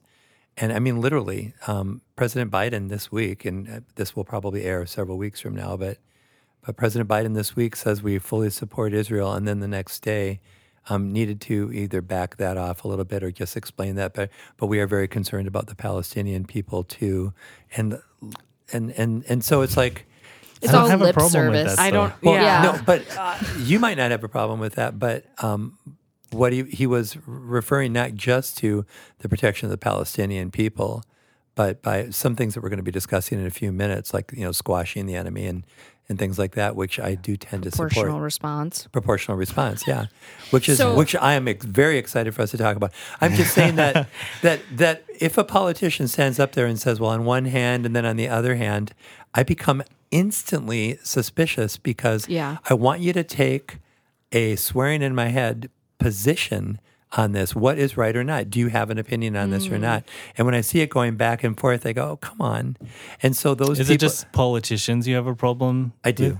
Okay. I do. So if I say, yes, I condemn Hamas for what they did on October 7th, and I also have questions and a problem with what might be like a disproportionate response or civilians on the Palestinian side, because it's not just Palestinians. I think we need to like define what we mean when we say Palestinians, because that means predominantly. Well, until 1948, it was Jews. So, do we want to like back up and maybe talk about how we even got to October 7th? I just love hearing everybody talk about my birthday. Yikes. Was that your birthday? It is. And one of the reasons, do you know the phrase, I guess they took away his birthday? That's how I feel in the last 4 weeks. Oh. Every reference to October 7th is negative and death. Sorry. Yeah. 13 people, I mean, really, and we talk about it today. I've got it in my notes. Yeah. But isn't that funny? Yeah. Yeah. It's not about me, but it's like, wow. It's interesting. It's like Yeah. those who had a December 7th birthday. Right? Yeah. It is. Or 9/11, on and on. Yeah. Yeah. Yeah. Okay, I think that is a good idea to just back up a little bit Okay. to Yeah. the history. So who wants to like? I'm out. Yeah, I mean, I've got some like, I have a few little tidbits, but maybe you guys who are more well versed can fill in the gaps. Well, why don't you go ahead? Yeah, Go ahead and start, and I'll just be fill happy in. to. yeah. So my understanding is that, like 1906 is when the first conversation kind of started of having a Jewish state. And a big reason for that is when anti-Semitism kind of kicked off in the 1900s, and they just kind of wanted a place for them to go. And so Sorry to interrupt. Are you saying they wanted a place for them to go, for them to be safe, or people just didn't want Jewish people in their own countries, and so they So- just wanted them to go? Fun fact, it's going to depend on what version of history you Okay. read. Also, can I just say, in addition to that, similarly, it was on the books in Minneapolis that Jews were not allowed to live in the city limits. Whoa. Once upon a time, that law was actually on the books. And so where did they live? They wound up living in North Minneapolis. And they lived in North Minneapolis for decades, and they built, all kinds of infrastructure and homes and commerce and things like that. And then the time came where they moved from that area away, because it was in Minneapolis still, and they moved to places in the western suburbs. And so this, sometimes people, they say hateful things using the word St. Louis Park. But the reality is Jews basically migrated out to the western suburbs because they could be there. Yeah. But North Minneapolis was built by Jewish people once upon a time because they were not welcome. Yeah. And there's pockets of that all around the world and examples of that. It's fascinating that was also the case in the 1900s. Yeah. So in 1906, we first see it coming out of the British Parliament is when the discussion started. And then we had World War I happen. And up until World War I ending, the Middle East, or what was called Palestine, it was almost like a nation without borders. Like it was just kind of the Middle East. But then after World War I, the British conquered, and essentially what we know as Israel became a British colony somewhat. And they called it? It was still Palestine. It was called from what Palestine. I remember. Yeah. Yeah. But it was not a nation state. No. It was like a disputed territory. Or Yeah, like it was like a no man's land almost. Yeah. Like a beautiful no man's land. But from just at this point, it was not like uninhabited, which is No. a belief that I inherited. Yeah, Like, it was they're- flourishing. Yeah, they're Christians, Muslims, and maybe Well, yeah. Some And Jews. by the way, not a lot. similarly, Lebanon was a Christian country Yeah. Yeah. Yeah. back in those days, and they got pushed out not by the Jews. Just saying. Yeah. I mean, there's such a rich history. So basically, if we go from like the Roman Empire and we have the Great Dispersion or Diaspora, up until the end of World War I, which was 1919, was when the Treaty of Versailles was signed, I think. Perhaps the war, I think, ended in 1918, and then, yeah, that would be probably right. Something around there, right? So then the British gained what we see nowadays as Israel. They gained that territory. So from, the 19 teens on to 1948, it was controlled by British hands. And then during World War II, we all know that there was just this massive move of anti-Semitism. And so a ton of the European countries received refugees, first coming out of Berlin, starting a little bit before 1933, because they kind of saw the writing on the wall, as Hitler was taking power, and it was just fascinating how he took power anyways. but then, out of all the nations that he was conquering, they were fleeing as fast as they could. And so even Great Britain saw a great influx of Jewish refugees. And so all of a sudden they were like, yeah, we need to find a place for these. But there was this really ugly undertone of anti-Semitism in wanting them to have their own state. Yeah. But the Jews at the same time were like, we don't necessarily care how we get it, but we want Israel back. That is our nation. They used to have a saying for, I believe it was Passover, where they would say, next year in Israel, or next year in Jerusalem. So they've always had this longing to be back in the promised land. Okay. And so 1948, we had the Balfour Declaration. Not 48. That was 17, I think. Oh, is the declaration back in 17? Yeah, that was basically the British saying we believe there should be a Jewish nation state. And That's right, yeah. 48 was like the UN. Oh, yep. The United Nations declared that then Israel was. With Great Britain saying we're done. Yeah, they pulled out. And they were pulling out of several places. They also pulled out of India in a similar time frame. Yeah.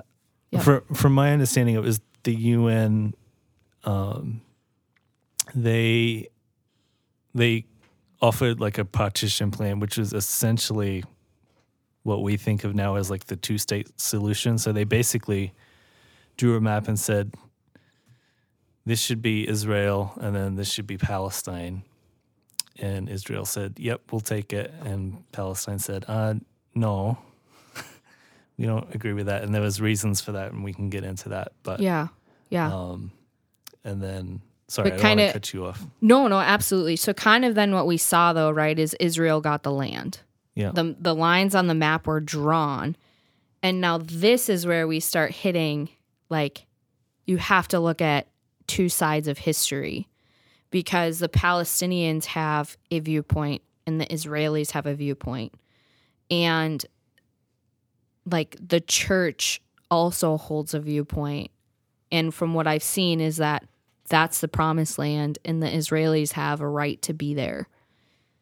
But I feel like it negates the fact that for like 1,500 years, generations of Palestinians and other people groups lived in that land. Like, that was their land. And all of a sudden in 1948, they were kicked out. And like on the history books, there are great atrocities committed by the Israelis to get this land.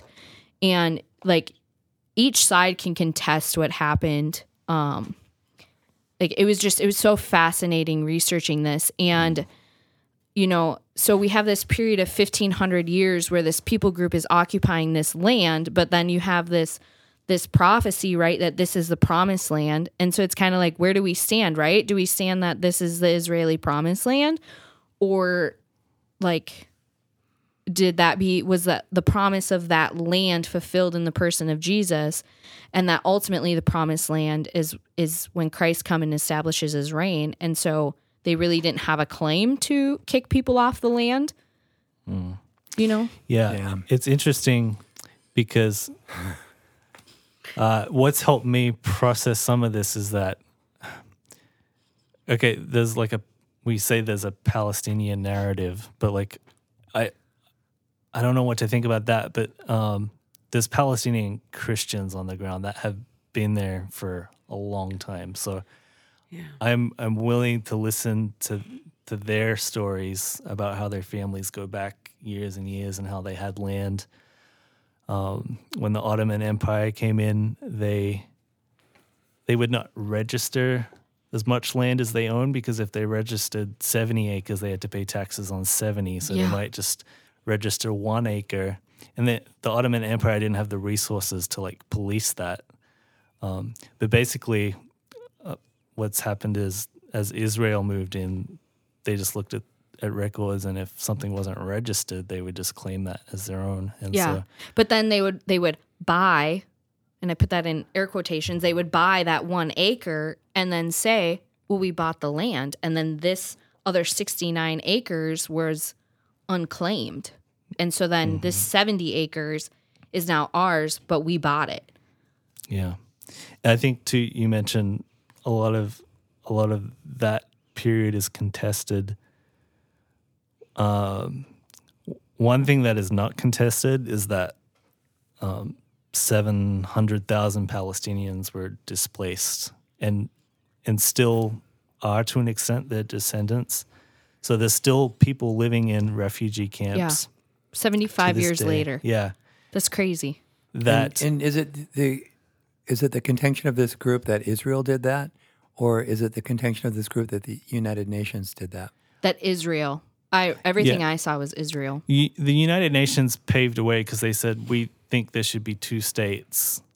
Palestinians said, no, like, we've been here and you're kind of imposing another state on this land that's always been here. And as Americans, I wonder, like, why, like, we don't not sympathize to that more, but like if the United Nations came in and said, like, hey, we want to create a space here for these displaced people, like, we would have a problem with that. It's easy to me because as I'm looking at a map that was the map of 1948 right now, which basically shows a sliver of land, again, the size or smaller than New Jersey there, and a little bit of land over to the left side, the Gaza Strip was in control of Egypt, and then the land on the West Bank side, which I think was in charge, Jordan was responsible for. There's all kinds of land all around there, Egypt, Jordan, Syria, Lebanon, all kinds of land. None of those countries, not Egypt, not Jordan, not Syria, not Lebanon, none of them want these people groups that are there in Gaza or what we used to call the West Bank and so on. They didn't want them. And so in all these 70, 75 years, I constantly hear that this is Israel's fault. And I go, well, there's 1, 2, 3, 4, 5 nations that border Israel, and none of them are going, oh, we'll take them. Mm-hmm. And in fact, Egypt, as recently as 2 weeks ago, said, we don't want them and closed the border. I think the other flip side to that, though, is that Palestinians don't or didn't want to be displaced in the first place. Well, and Palestinians is an interesting term because they're actually Jordanians. That's a whole nother thing. But I mean, and here I'm just going to, for those people that are at the table right here, look at the size of all the countries that are around Israel. Yeah. And well, I think it kind of goes to state, like, right, it was a nation without borders. Like it didn't have a government because, like, they had cities and the cities themselves governed themselves. But there are also, like, a huge nomadic population that were shepherds. Mm-hmm. And so they had this land that wasn't necessarily registered, and it didn't necessarily belong to a country. And so then the world went, this land is all unclaimed, and we're just going to shove an entire population into it without any regard for the people who actually inhabited the land. You know? But then there's the two arguments with it of, like, well, that was Israel's promised land, but for 1,500 years, they weren't occupying it, and so a people group did occupy it.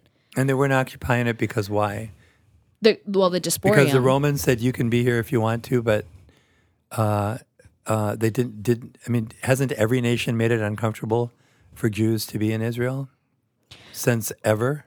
Yeah. All the anti-Semitism, I mean, that's from basically the start of time. Everybody. Other countries that have nothing to do with the Middle East, Italy, and so on. And you talk about we can bring it closer to home. Even you're talking about what was going on in Europe, the anti-Semitism in Europe in the 1910s, 20s, 30s, and 40s. There's tons of information about the lovely city of Minneapolis. I already brought it up, and their we are like one of the most anti-Semitic cities in the United States. Is actually Minneapolis, which is one of the most liberal cities in the United States as well. Because, by the way, so I think I have a belief of where they stand on current events in Israel right now. I think what I'm trying to convey is not that Israel, as it is right now, is illegitimate or they should be wiped off the face of the map. Like, totally not what I'm saying. Well, I feel like what we're hearing is they took it from these other people. And I go, there are Palestinians living in Israel that are citizens of Israel right now. If there's 8 million people in Israel, 1 million of them are Palestinian. And it has to be true in some sense that they took something, because that it wasn't a nation and then it became a nation. Like they declared borders. So by the nature of that happening. So the United States took this nation from somebody and go to any country in the world. Everybody took something from somebody. Yeah. Yeah. Yep. Yeah. So I mean, let's- it's history. It's but let's time. just focus on Israel. Yeah. Well, That's- it's kind of like... makes not right now, but it makes my blood boil. Israel is the only nation that's ever moved into an area and decided to spread their wings, and which is a lie. It's a crock. Every nation has done that. Look what Russia's doing right now. Look at and look what happened 50 years ago and anywhere. I don't think that that's necessarily the argument. I think everyone can agree that that happens in history, right? That's how the U.S. came to be. But also now look at the move as we've studied history and we go, 500 years ago when we came to this country, what the settlers did, I'm not going to say what we did because that was 500 years ago. I'm not a part of that, but what the settlers did 500 years ago probably wasn't right. So if we were attacked 500 years later, should we defend our borders? And if the answer is of course we should, then why shouldn't Israel? There's nobody living right now in Israel, probably, that was there in 1948. I mean, there's a few. Maybe there's some 90-year-old people and so on. But there are 20 and 30-year-olds, people that were slaughtered on October 7th and so on, that had nothing to do with that. Yeah, I think I'm not trying to avoid that question, but I think with the whole reason we're just bringing up the formation is that there is a context to this struggle, which I don't deny. Yeah. But I think it's valid to point out, and really I'm just having fun, I am. Yeah. But I think a lot of fun. I think it's valid to point out that every single nation that exists in this country that pretends to have borders or used to have borders, which is another podcast, would have a right to defend itself except Israel. And that's a crock. Yeah. And I don't say they don't have a right to defend themselves. But I would say, I can understand the pushback. This is not a defense of Hamas. I'm just saying I can understand the feeling of Palestinians who feel like, man, the UN just came in and said this is how it should be, and then Israel said yep and drew borders, and then fair enough. And this is not even like Palestinian. I'm not being sympathetic to an entire people group or a religion. I've just heard this from Christians who had family that lived there, and so just take from that for what you will. This is something that Christians on the ground struggle with, and they would not say we celebrate what Hamas did or that what happened was a good thing and we want to see Israel replaced. I don't. What do they say? The Christians that I've heard, and I would say even just ordinary families, I think what people want is just a peaceful two-state solution. So why, I'm sorry, so why not make your world that you're living in a better place than they have right now? Is it because Israel's not allowing them to have a better city, better schools and homes and restaurants? Is Israel keeping the Palestinians from excelling? And I think people who are honest with themselves will acknowledge that Hamas is obviously the ruling government there, Muslim Brotherhood, and they are radical and they do not care about the Palestinian people. So let's 1 second on Hamas here. They actually are a political party that in their founding days was funded by Israel. Yeah, that was a surprise for me. So, help me understand that. I mean, I think each person has to kind of... Sorry, I didn't mean to cut you off. You're good. No, my brief understanding is that it was basically done as a countermeasure to whatever political party was dominant at the time. PLO, Palestinian Liberation because they were Organization. kind of leftists and they were concerned about socialism and communism. So it was almost like, well, let's create another movement within Palestine. Think U.S. and Taliban. Yeah. And so like, Another I'm not podcast. saying Israel is responsible for like what happened on October 7th, but like the genesis of Hamas was definitely, And it deserves a look at. yeah. Yeah. Them trying So- to figure out some way to live in peace or to keep things balanced. Is that where it originated I think from? that's a little too generous to say that. It was, in my understanding, in my opinion, the reason why Israel backed Hamas is because they were the calmer political party that they felt that they could control. Okay, well, we backed the Soviet Union during World War II. Yeah.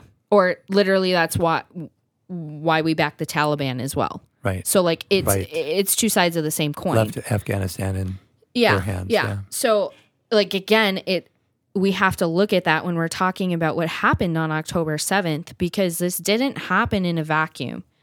Now, I want to state for sure, and I think it's the feeling around the whole table, is that under no circumstances, whatever the boiling point is or what caused it, is what happened on October 7th okay? Yeah, 100%. Except for Jay Brown being born. Yes. Thank you very much. I mean, that was a good thing, right? But the any loss of life, especially innocent life, right? We're talking civilians, we're talking babies, children, the elderly. Image bearers, yeah. Yeah. Yep. Like, no matter what has happened, that is not okay. And like, that's end stop right there. Yeah. So the solution is, or did I just fast forward 2 hours? I'm sorry. So what do we do about it? What should Israel be allowed to do? Because we all do agree that was not okay what happened. So as it relates to proportionalism, is that what? Proportionate response. Proportionate response. What do you think is, because I have thoughts on that, of course, what do you think is a proportionate response? So, I have two views on this.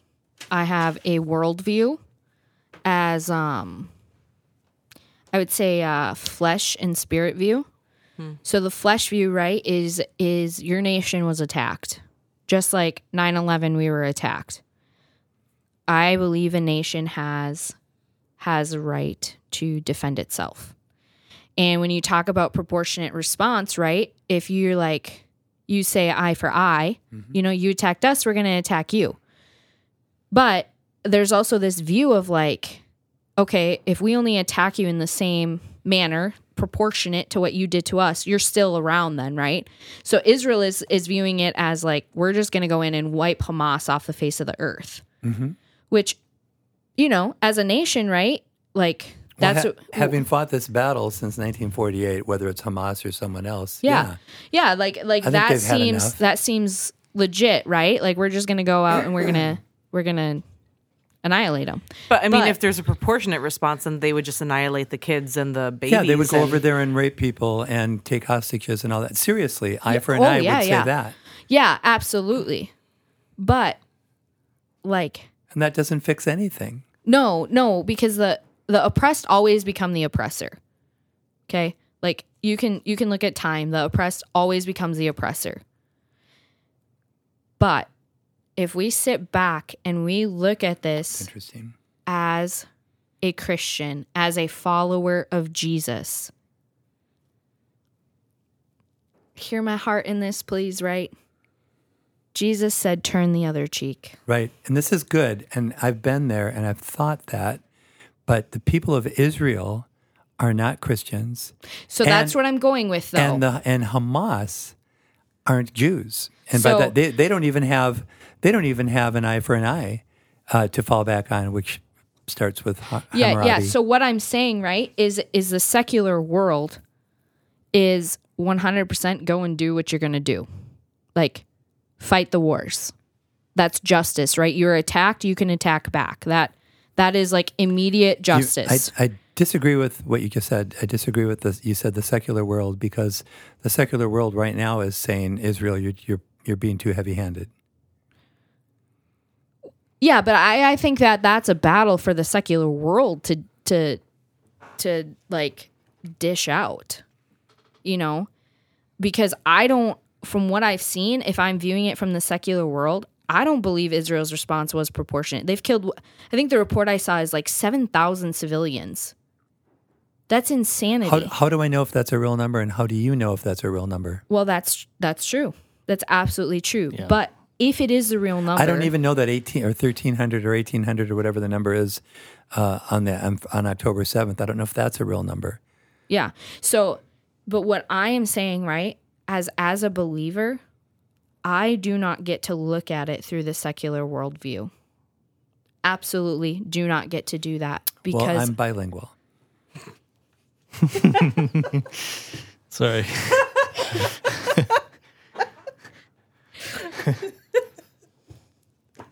I think I don't have a response to that. Yeah. Thanks. I would agree. Like, a nation has a right to defend itself, and then the question becomes, like, as believers, do we get involved with that? Do we, like, to what extent do we support that? Yeah. Sorry, I'm just processing right now. Yeah. So if I'm going to state my opinion and, take it as you might, get some flack, whatever.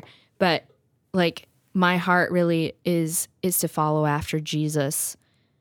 And in that, right, everyone that is in this situation is an image bearer of God. Like God created them, right? Now they have clearly chosen violence. Hamas is purely evil, right?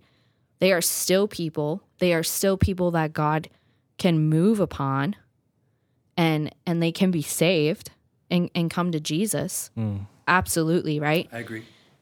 And so like my heart absolutely breaks that there is this conflict, that there is this killing.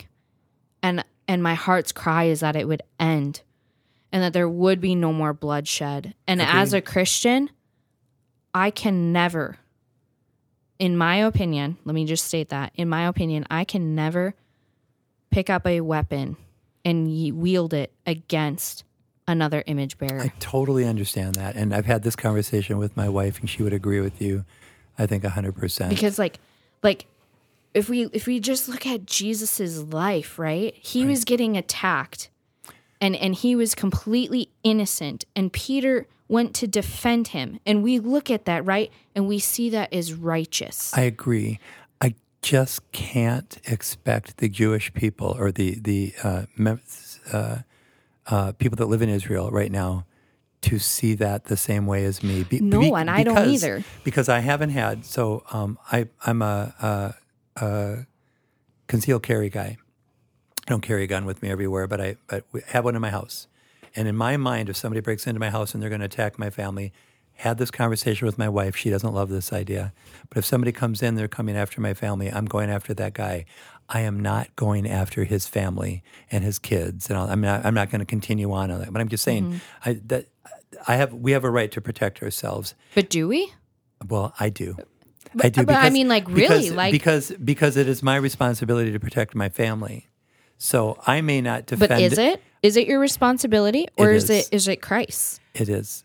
It is my responsibility, and it is not my responsibility necessarily to defend myself, but it is my responsibility to defend my family. And to be honest with you, it's part of my marriage vows, and so that is my role. But I'm just saying that I would do that. We are kindred spirits. I was nonviolent to the point of being a vegetarian for 10 years.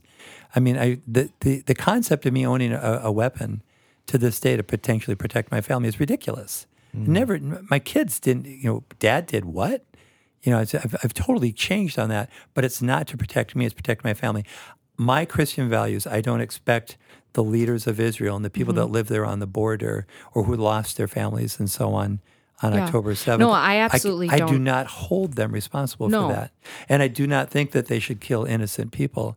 But after, 7 wars since 1948, I can see them wanting to end this.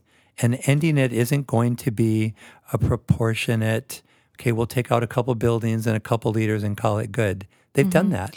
So, but my thought, we have evidence that they've done that. Yeah, my thought and my question on it, though, right, is like we are sitting here as Bible-believing Christians, like how can we still be okay with that? I don't think we are okay with it, but there is a reality that there are countries that are established and that operates differently from individual Christians.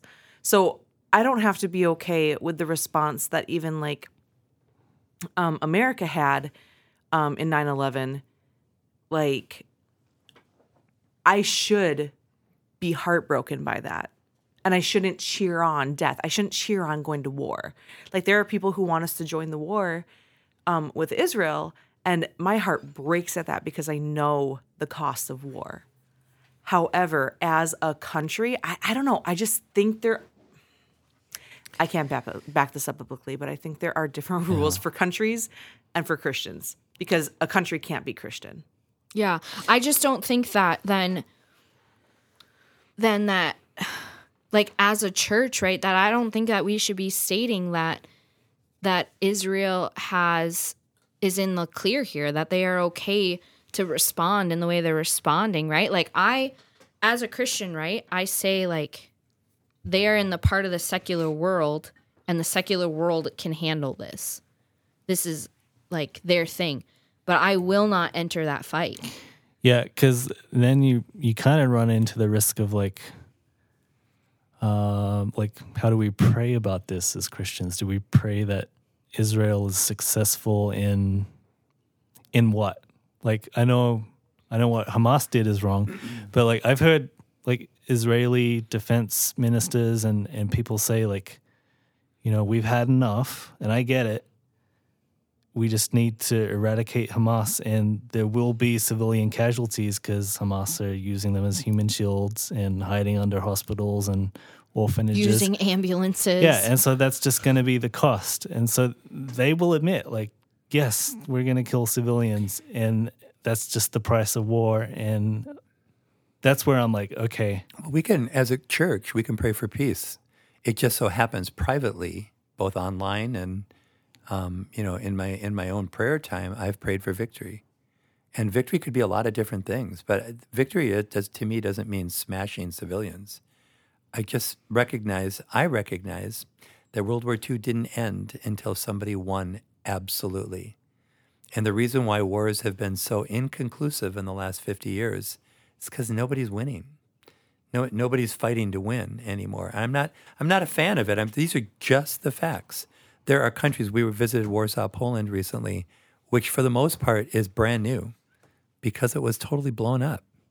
It's like they call it the old, old part of the city, but there aren't new parts of aren't old existing 1,000-year-old buildings or whatever in Poland as there used to be because it was just all demolished.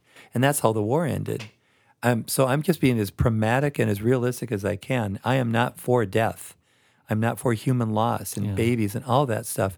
I'm just telling you this will not end unless somebody wins. Absolutely. So I wonder if this will end even if you think someone will win absolutely in the way that you're talking about, because I just see this repeating a cycle of violence where, okay, you might wipe out something and there might be a victory that we would look and see in the natural temporarily, but, like, it's going to breed more extremism because somebody's dad died or somebody's kid died. Of course. Well, of course. But unfortunately, it involves occupation, which is a real word that Israel isn't currently engaged in the way that people think, but that they will have to be engaged in. Israel is going to have to be in Gaza for the next 50 or 100 years, like troops and stuff like that, for there to be peace. And I can prove it. The reason why there is peace in Germany is because we still have U.S. troops there.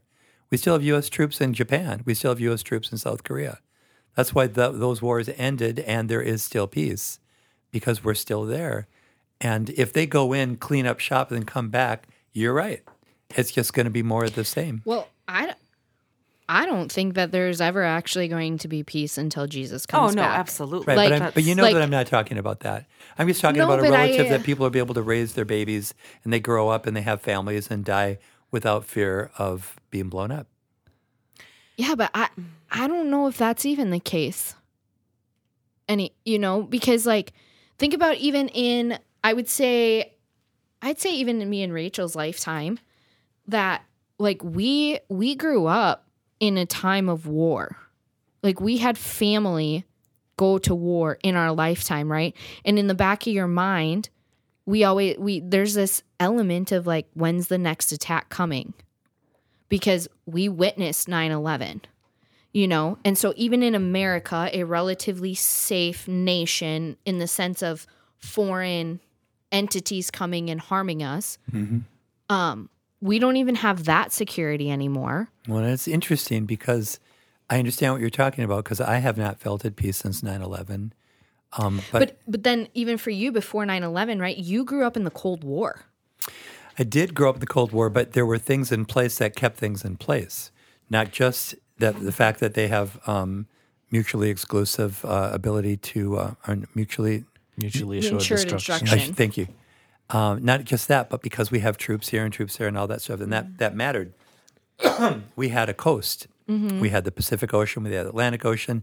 We were friends with Canada and mostly friends with Mexico. So we felt safe, but those days are gone. But prior to that, we did feel safe. So did we? I was not in the generation that we practice getting underneath the our desk.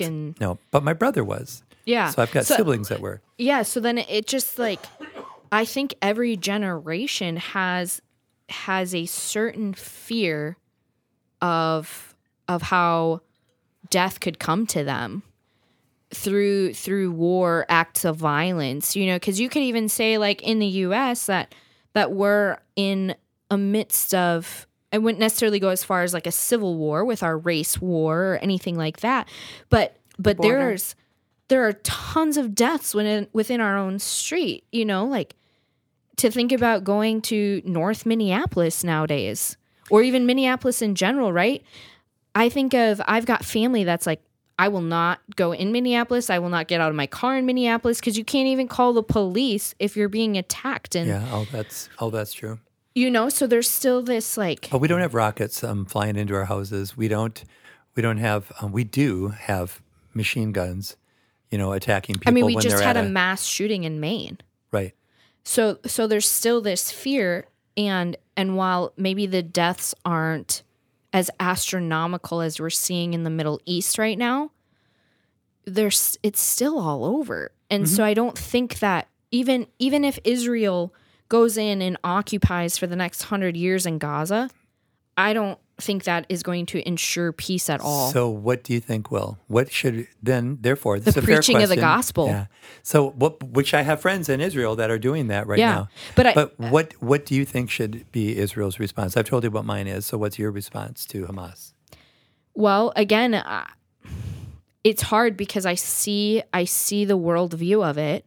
And because Israel is not Christian, you know, that they're not operating off of a Christian worldview, their response is going to be to annihilate Hamas.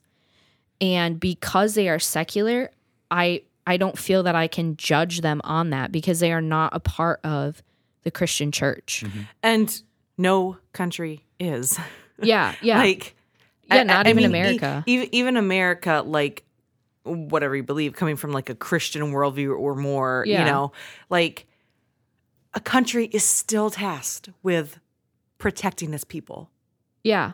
And like I'm okay it's borders and highways. That's it. So like I believe the secular world should do that, right? But as a Christian, like I will never join the military to defend my nation. Because for me, my nation is the kingdom of God. Okay. Yikes, Rachel! Did we just discover something? Wow. Well, no. This podcast hasn't just discovered that. They know that. Fortunately, every nation is corrupt.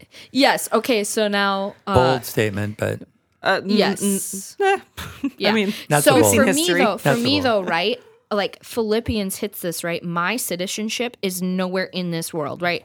I have a passport that says I'm a citizen of the U.S., but that is not how I identify. I identify as a citizen of the kingdom of God. And so I do not hold any allegiance to America. I don't. I will not protect it. I will not defend it. Well, that's interesting. That's a whole nother conversation. I have to tell you, and you've had this experience because you were a missionary in Guatemala? Nicaragua. For 5 years. I had an interesting experience as we were crossing from Ukraine into Poland last week. And I felt very American for a few minutes there. And of course, the whole trip was about Jesus and I see myself as a Christian first, I really do. But just putting things in perspective, as we crossed over and we were finally in Poland and then we were heading, we were 4 hours away from our hotel or whatever, there was an interesting, I felt my heart was like, thank you. Because my passport doesn't say Christian on it. It does, in fact, say American. And it was that it said that I was able to do that and get there. I'm just saying, it's worth pointing out that I thank you, Jesus, for America. Only person at the table that said it, by the way. Yeah, that's all right. No, I'm Anybody for listening? America. Anybody listening? Just know that one person felt that way. All right. I do too. Yeah, I thank God and that I was able to live here and grow up here because I got to grow up knowing Jesus and freely and because we protected our border. No, because we're in America. But I don't believe it was human power. I don't like. Well, that like, we were born here was that, like. I believe though that God raises up rulers and He tears them down. Yes, 100%, and that goes for Israel as well, right? And not that He's a puppet master organizing this chaos going on in the Middle East at all, right? But His glory is going to come forth. It absolutely is. Like the enemy is working and moving, and he means this for evil. He means this for destruction. But God, the scripture does not say God turns it for good. It says God means it for good. So this event, right, is happening. God knew it was going to happen. The enemy is working, and He means it for evil. And God, knowing this event was going to come, He means it for good. And so He's still ultimately in control. Okay. And so as a Christian then looking at this, right, and viewing my citizenship, my existence out of the kingdom of God, that I am an ambassador, an image bearer of God, I will not pick up a weapon to defend a border. Okay. And that is Emily's conviction, and she knows that. Yeah, absolutely. And me seeing my brothers, like, and Emily has a brother in the army too, like, I firmly believe that they were made for such a time as that, to go into the military and to defend our nation. That is my conviction. I am thankful for the secular world acting as defenders. Yeah. If Which like made it possible for you a to have the freedom to have the belief system that you have. absolutely, but if that freedom was taken away or threatened to be taken away, I would not defend it because my freedom is not rooted in my border or in my government. My freedom is rooted in Christ.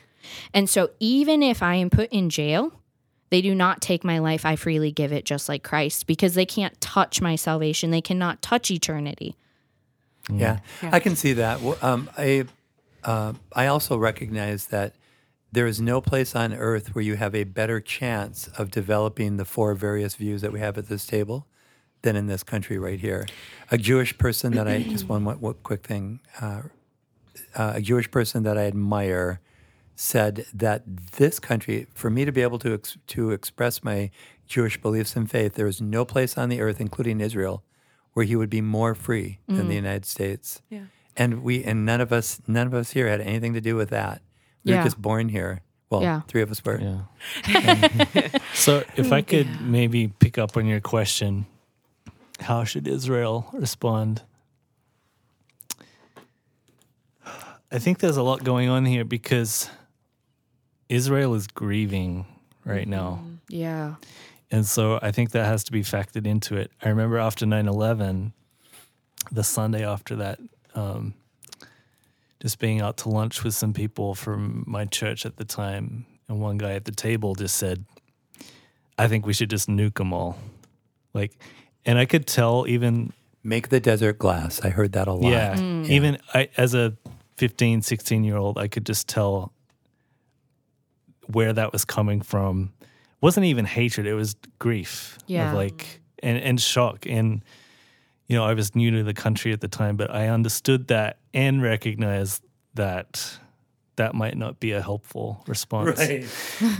And so I do wonder, like, how much of this, like, we need to just wipe Hamas out. As evil as Hamas is, like, the implications of what that actually means with people on the ground. Yeah. And I hear people saying, like, oh, we drop, like, pamphlets over them and tell them to get out. But, like, really, what does that mean? Like, where do they have to go? And, like, is it besides all the details, and did this bombing really happen, and were there really that many casualties? Like, there's people on the ground that will, and Israelis, like the IDF will admit this, like, there's just going to be. I totally agree. And the reality is they have nowhere to go. And I'm not blaming this on the Palestinians. I'm blaming it on the bordering countries. And that would be Egypt and Jordan and Syria and the others. They have nowhere to go, and nobody wants them. So it wasn't like everybody else opened their borders to the Palestinians. Israel said, you need to get out of here. And so the best they could do would be like sardine cans. They had to just move closer to the back or closer to the ocean or whatever. They had nowhere else to go. So it's terrible, but by the same token, no one else is taking them either. Yeah. And I think that's heartbreaking. And I think that right now the church has this opportunity of, like, how do we serve them? And I think that truly by preaching the gospel is how peace is going to be ushered in. I don't think it's by weapons. That's why Jesus said, if you live by the sword, you will die by the sword. Yeah. And as the state does their thing, which they are free to do, the church needs to do its thing, and it will be separate. So I don't think it's an either or response. I think it's a both and. Yeah. Palestinian Christians are preaching the gospel. Yeah. I think we're at going to risk of their own life. Yeah, I think we're going to see a great revival coming out of this. I think we're going to see Christians thrive church under persecution. Yeah. They really That's do. a fact. I mean, And grow. Yeah. yeah.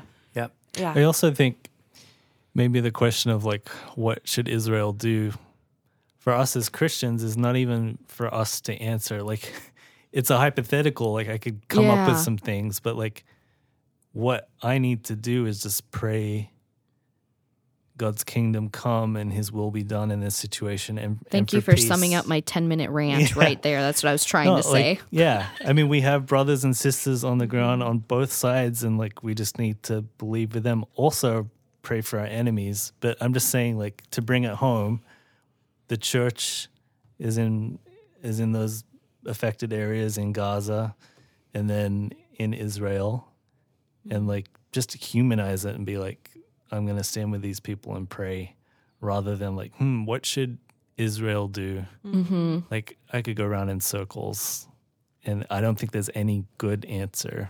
Yeah. Personally. Yeah, I feel as a Christian that I can't answer that, because, like, I truly think the world should respond how the world is going to respond. And like, they are. And they will be judged for that too. Yeah. And then, but then as Christians, right, it truly is just praying your kingdom can come, your will be done. Yeah. Like that's truly my heart. Yeah. And I think, like, we're zeroing in on, like, Israel and Palestine and America. But one of the most helpful things that I've heard from, like, a theology person that I follow is, like, we have to look at this from a lens of, like, worldwide Christianity. Yeah. Like, we can't just think like America and how we live and everything. We have to think, is this theologically correct in every single area that Christians are around the world? So Chinese Christians, and Russian Christians and Ukrainian Christians, like, does this theology hold up around the world? Yeah. And if it doesn't, I think we need to look and at it a little bit more. Yeah, absolutely. And I find it fascinating, though, how much our theology of eschatology, of the end times, plays into how much we are paying attention to this conflict, and how much we have an opinion on the conflict simply because what we believe about Jesus' second coming. I'm really curious to hear what, like, Christians in other countries are thinking right now. Yeah. Like not just Israel or Yeah, like what are you the know, Chinese like, Christians thinking about what's going on in Israel? What's Max thinking? I'm Yeah, you know, did you talk about it? Well, they have other things on their plate right now, so I dare say that I Yeah. didn't go there, but I do know that Israel, the government, has been supporting Ukraine, which is it's interesting as it relates to Vladimir Putin and Erdogan and stuff like that because they're all buds, Yep. that group, that crescent, if you will. They are supportive of Israel. However, they have their own stuff going on right now. Yeah. Yeah. And so I think like, yeah, even like America's obsession with end times. I look around parts of the other world and I'm like, yeah, they have other stuff on their plate. Yeah. They're not worried about this. Yeah, I have friends in Uganda that are aware that I'm praying for our Ukrainian friends and that I'm praying for my Israeli friends, and they have dirt floors, Yeah. in their houses. So Yeah. so it's like That goes to the whole like missionary thing we were talking off recording though, right? Why do we say that dirt floors are bad? well, I don't like bugs, but let's just start there. But I don't know. Just a fun side note, Yeah. Like Yeah. why is Oh, that wow. why is that the equivalent of like we have to pray for them because they have dirt floors. Jesus had dirt floors. Well, yeah, right, and I get your point. And the reality is, they also have malaria like every other month, in Uganda, for example, and they have dirt floors, and they don't have they don't put pesticide donuts in their ponds and stuff like that to keep mosquitoes from breeding. They literally have none of that. They just have mosquitoes that carry disease, and you can go on and on. The reality is, in Latin America, those people that live with dirt floors also have the biggest smiles on their faces, amazing clothing. They love the Lord Yeah. and each other. So, yeah. And they don't think that they need And rescuing. they don't think they need rescuing, yeah. So I don't know. That just like Good point. yeah. Yeah. Like you said, like Max has other things to deal with. He has other stuff, and so I think like what I come back to, like, I love this talk of like the end times views and like all that kind of stuff. But when it comes right down to it, I have I have nothing further to say, because if I obsess over this and don't actually preach the gospel in my own Right. city, and I'm not actually making disciples, what does it matter? Right. Yeah. I'm not Like- following like the commands that Jesus Yeah. gave me, Right. because the command that he gave me was not to look at the end times. It was to be ready at all times, Right. but it was to preach Yeah. the gospel Yeah, and make like disciples. That's actually where I live. I take a huge theological issue with the statement "get ready." Like massive. It shouldn't be "get ready." It's just Be ready. ready. Ready. Not even be ready, because that still denotes an attitude of like, oh, I need to pack up. I need to be ready. No, Oh, fair enough. Ready. Put my ready. ducks in a row, yeah. ready. I am ready for the return of Christ. Because here's the fact. We're not guaranteed our next breath. And so one way or another, you're facing Jesus. And is it by his second coming because you're still alive when he comes in the cloud at the great trumpet sound? It's not a secret rapture.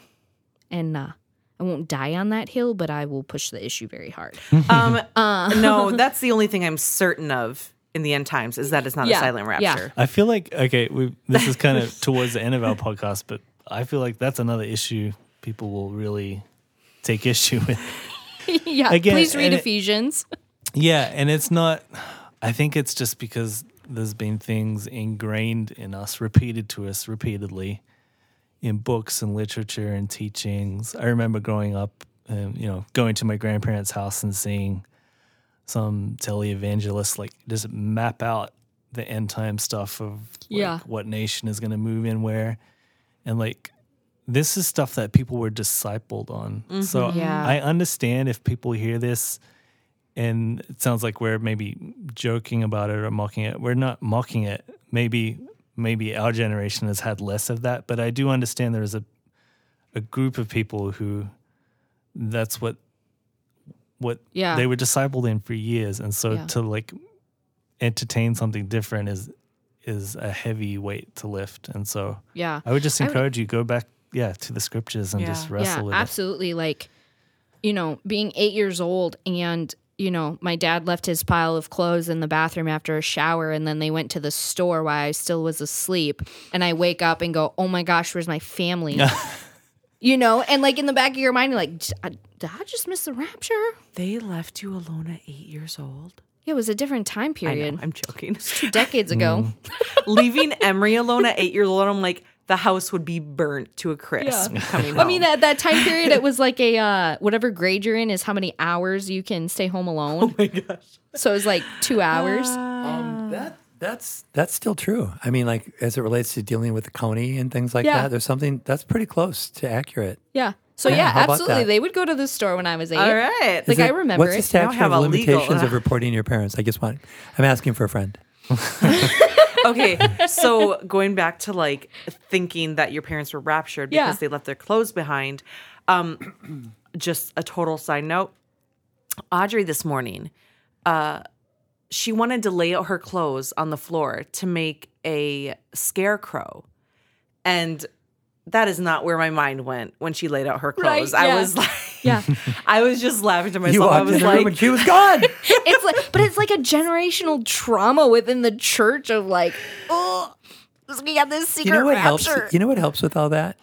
When they made the movie, the first movie, Yeah. it was bad. It was terrible. And I literally went, I'm done with that.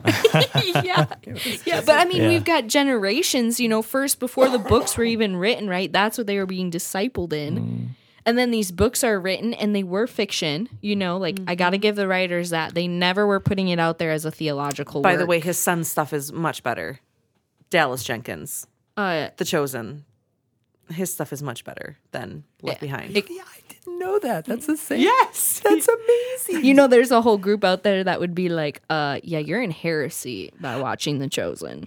Oh, yeah. And I don't associate with those people because they're heresy hunters, and I can't stand that. There's people within our church. Oh, sorry. Oh my gosh. I've literally talked to some of them. This is our last episode, I think.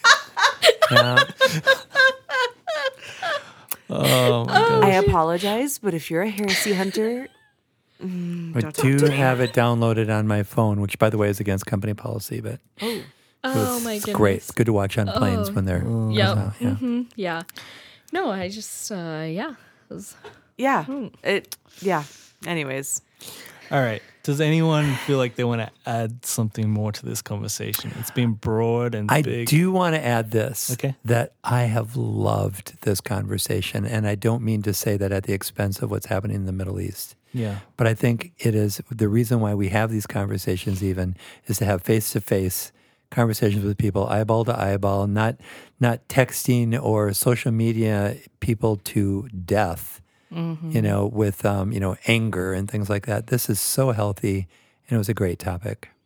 Yeah.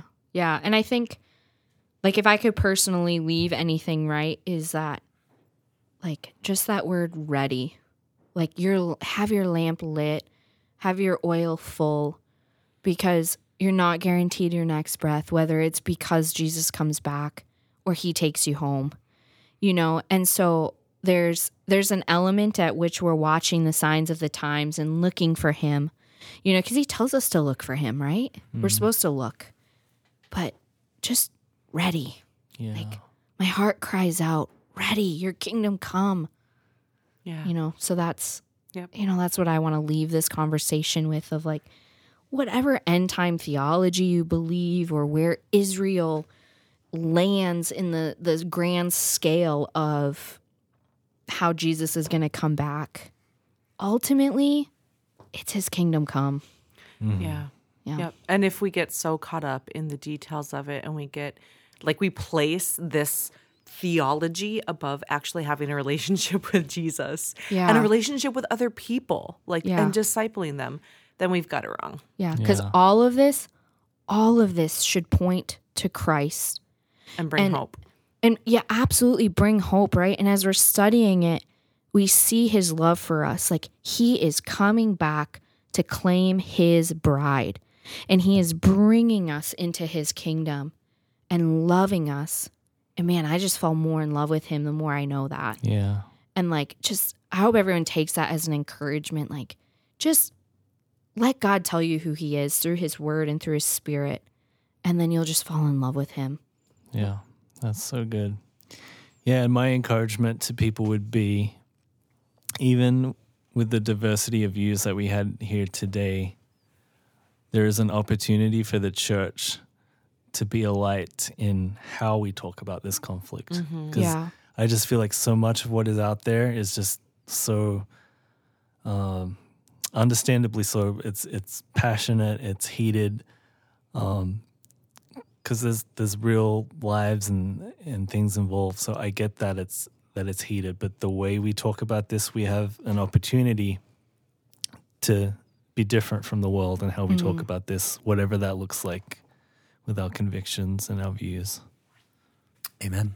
So before we close, let's just take a few minutes to pray, because I realize we can talk a lot about what's going on, and it can just sound like some people sitting around a table giving their opinions. But as Christians, I want to just bring this before God and let him seal it, and seal it in your hearts, the people listening, and that you'd be able to go away just with a sense of peace. So, Jay Brian, do you want to lead this I do. out? Father God, we thank you for this opportunity. First and foremost, that we can have an opportunity, frankly, in safety, to be able to share views and to encourage one another, and to take part in iron sharpening iron. But I think all four of us would agree. I believe that we can agree that we are praying for peace, not just between the four of us as we walk out of this room or in our churches and so on, but we pray for peace in the Middle East and other places in the world where there are conflicts happening. That's a prayer that doesn't take sides except for your side, Lord God. We are on your side, and we know that you're on our side, and we even know that you're on their side as it relates to loving all of your children on this planet. So it is my prayer for peace in all of this, that something amazing can come from this, because you say something good can come of it in some fashion. We just are believing for that, Lord. We thank you for how you love us. We pray protection and for the mending of hearts for all the people that are affected in that land. Lord God, there is so much hurt. There's been so much harm done over the centuries, Father God. We ask you to heal and send your love there, and to show us how we can be ambassadors to the world, ambassadors of you, that we can reflect your face in all kinds of conversations and in all kinds of ways. In Jesus' name. Amen.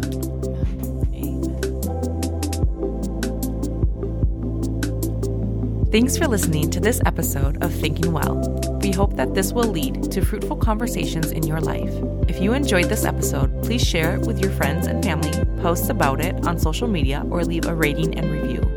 To stay up to date with the latest and to join in the conversation surrounding faith and culture, follow us on Instagram at Thinking Well Podcast. Thinking Well is a production of Living Waters Church in Elk River, Minnesota.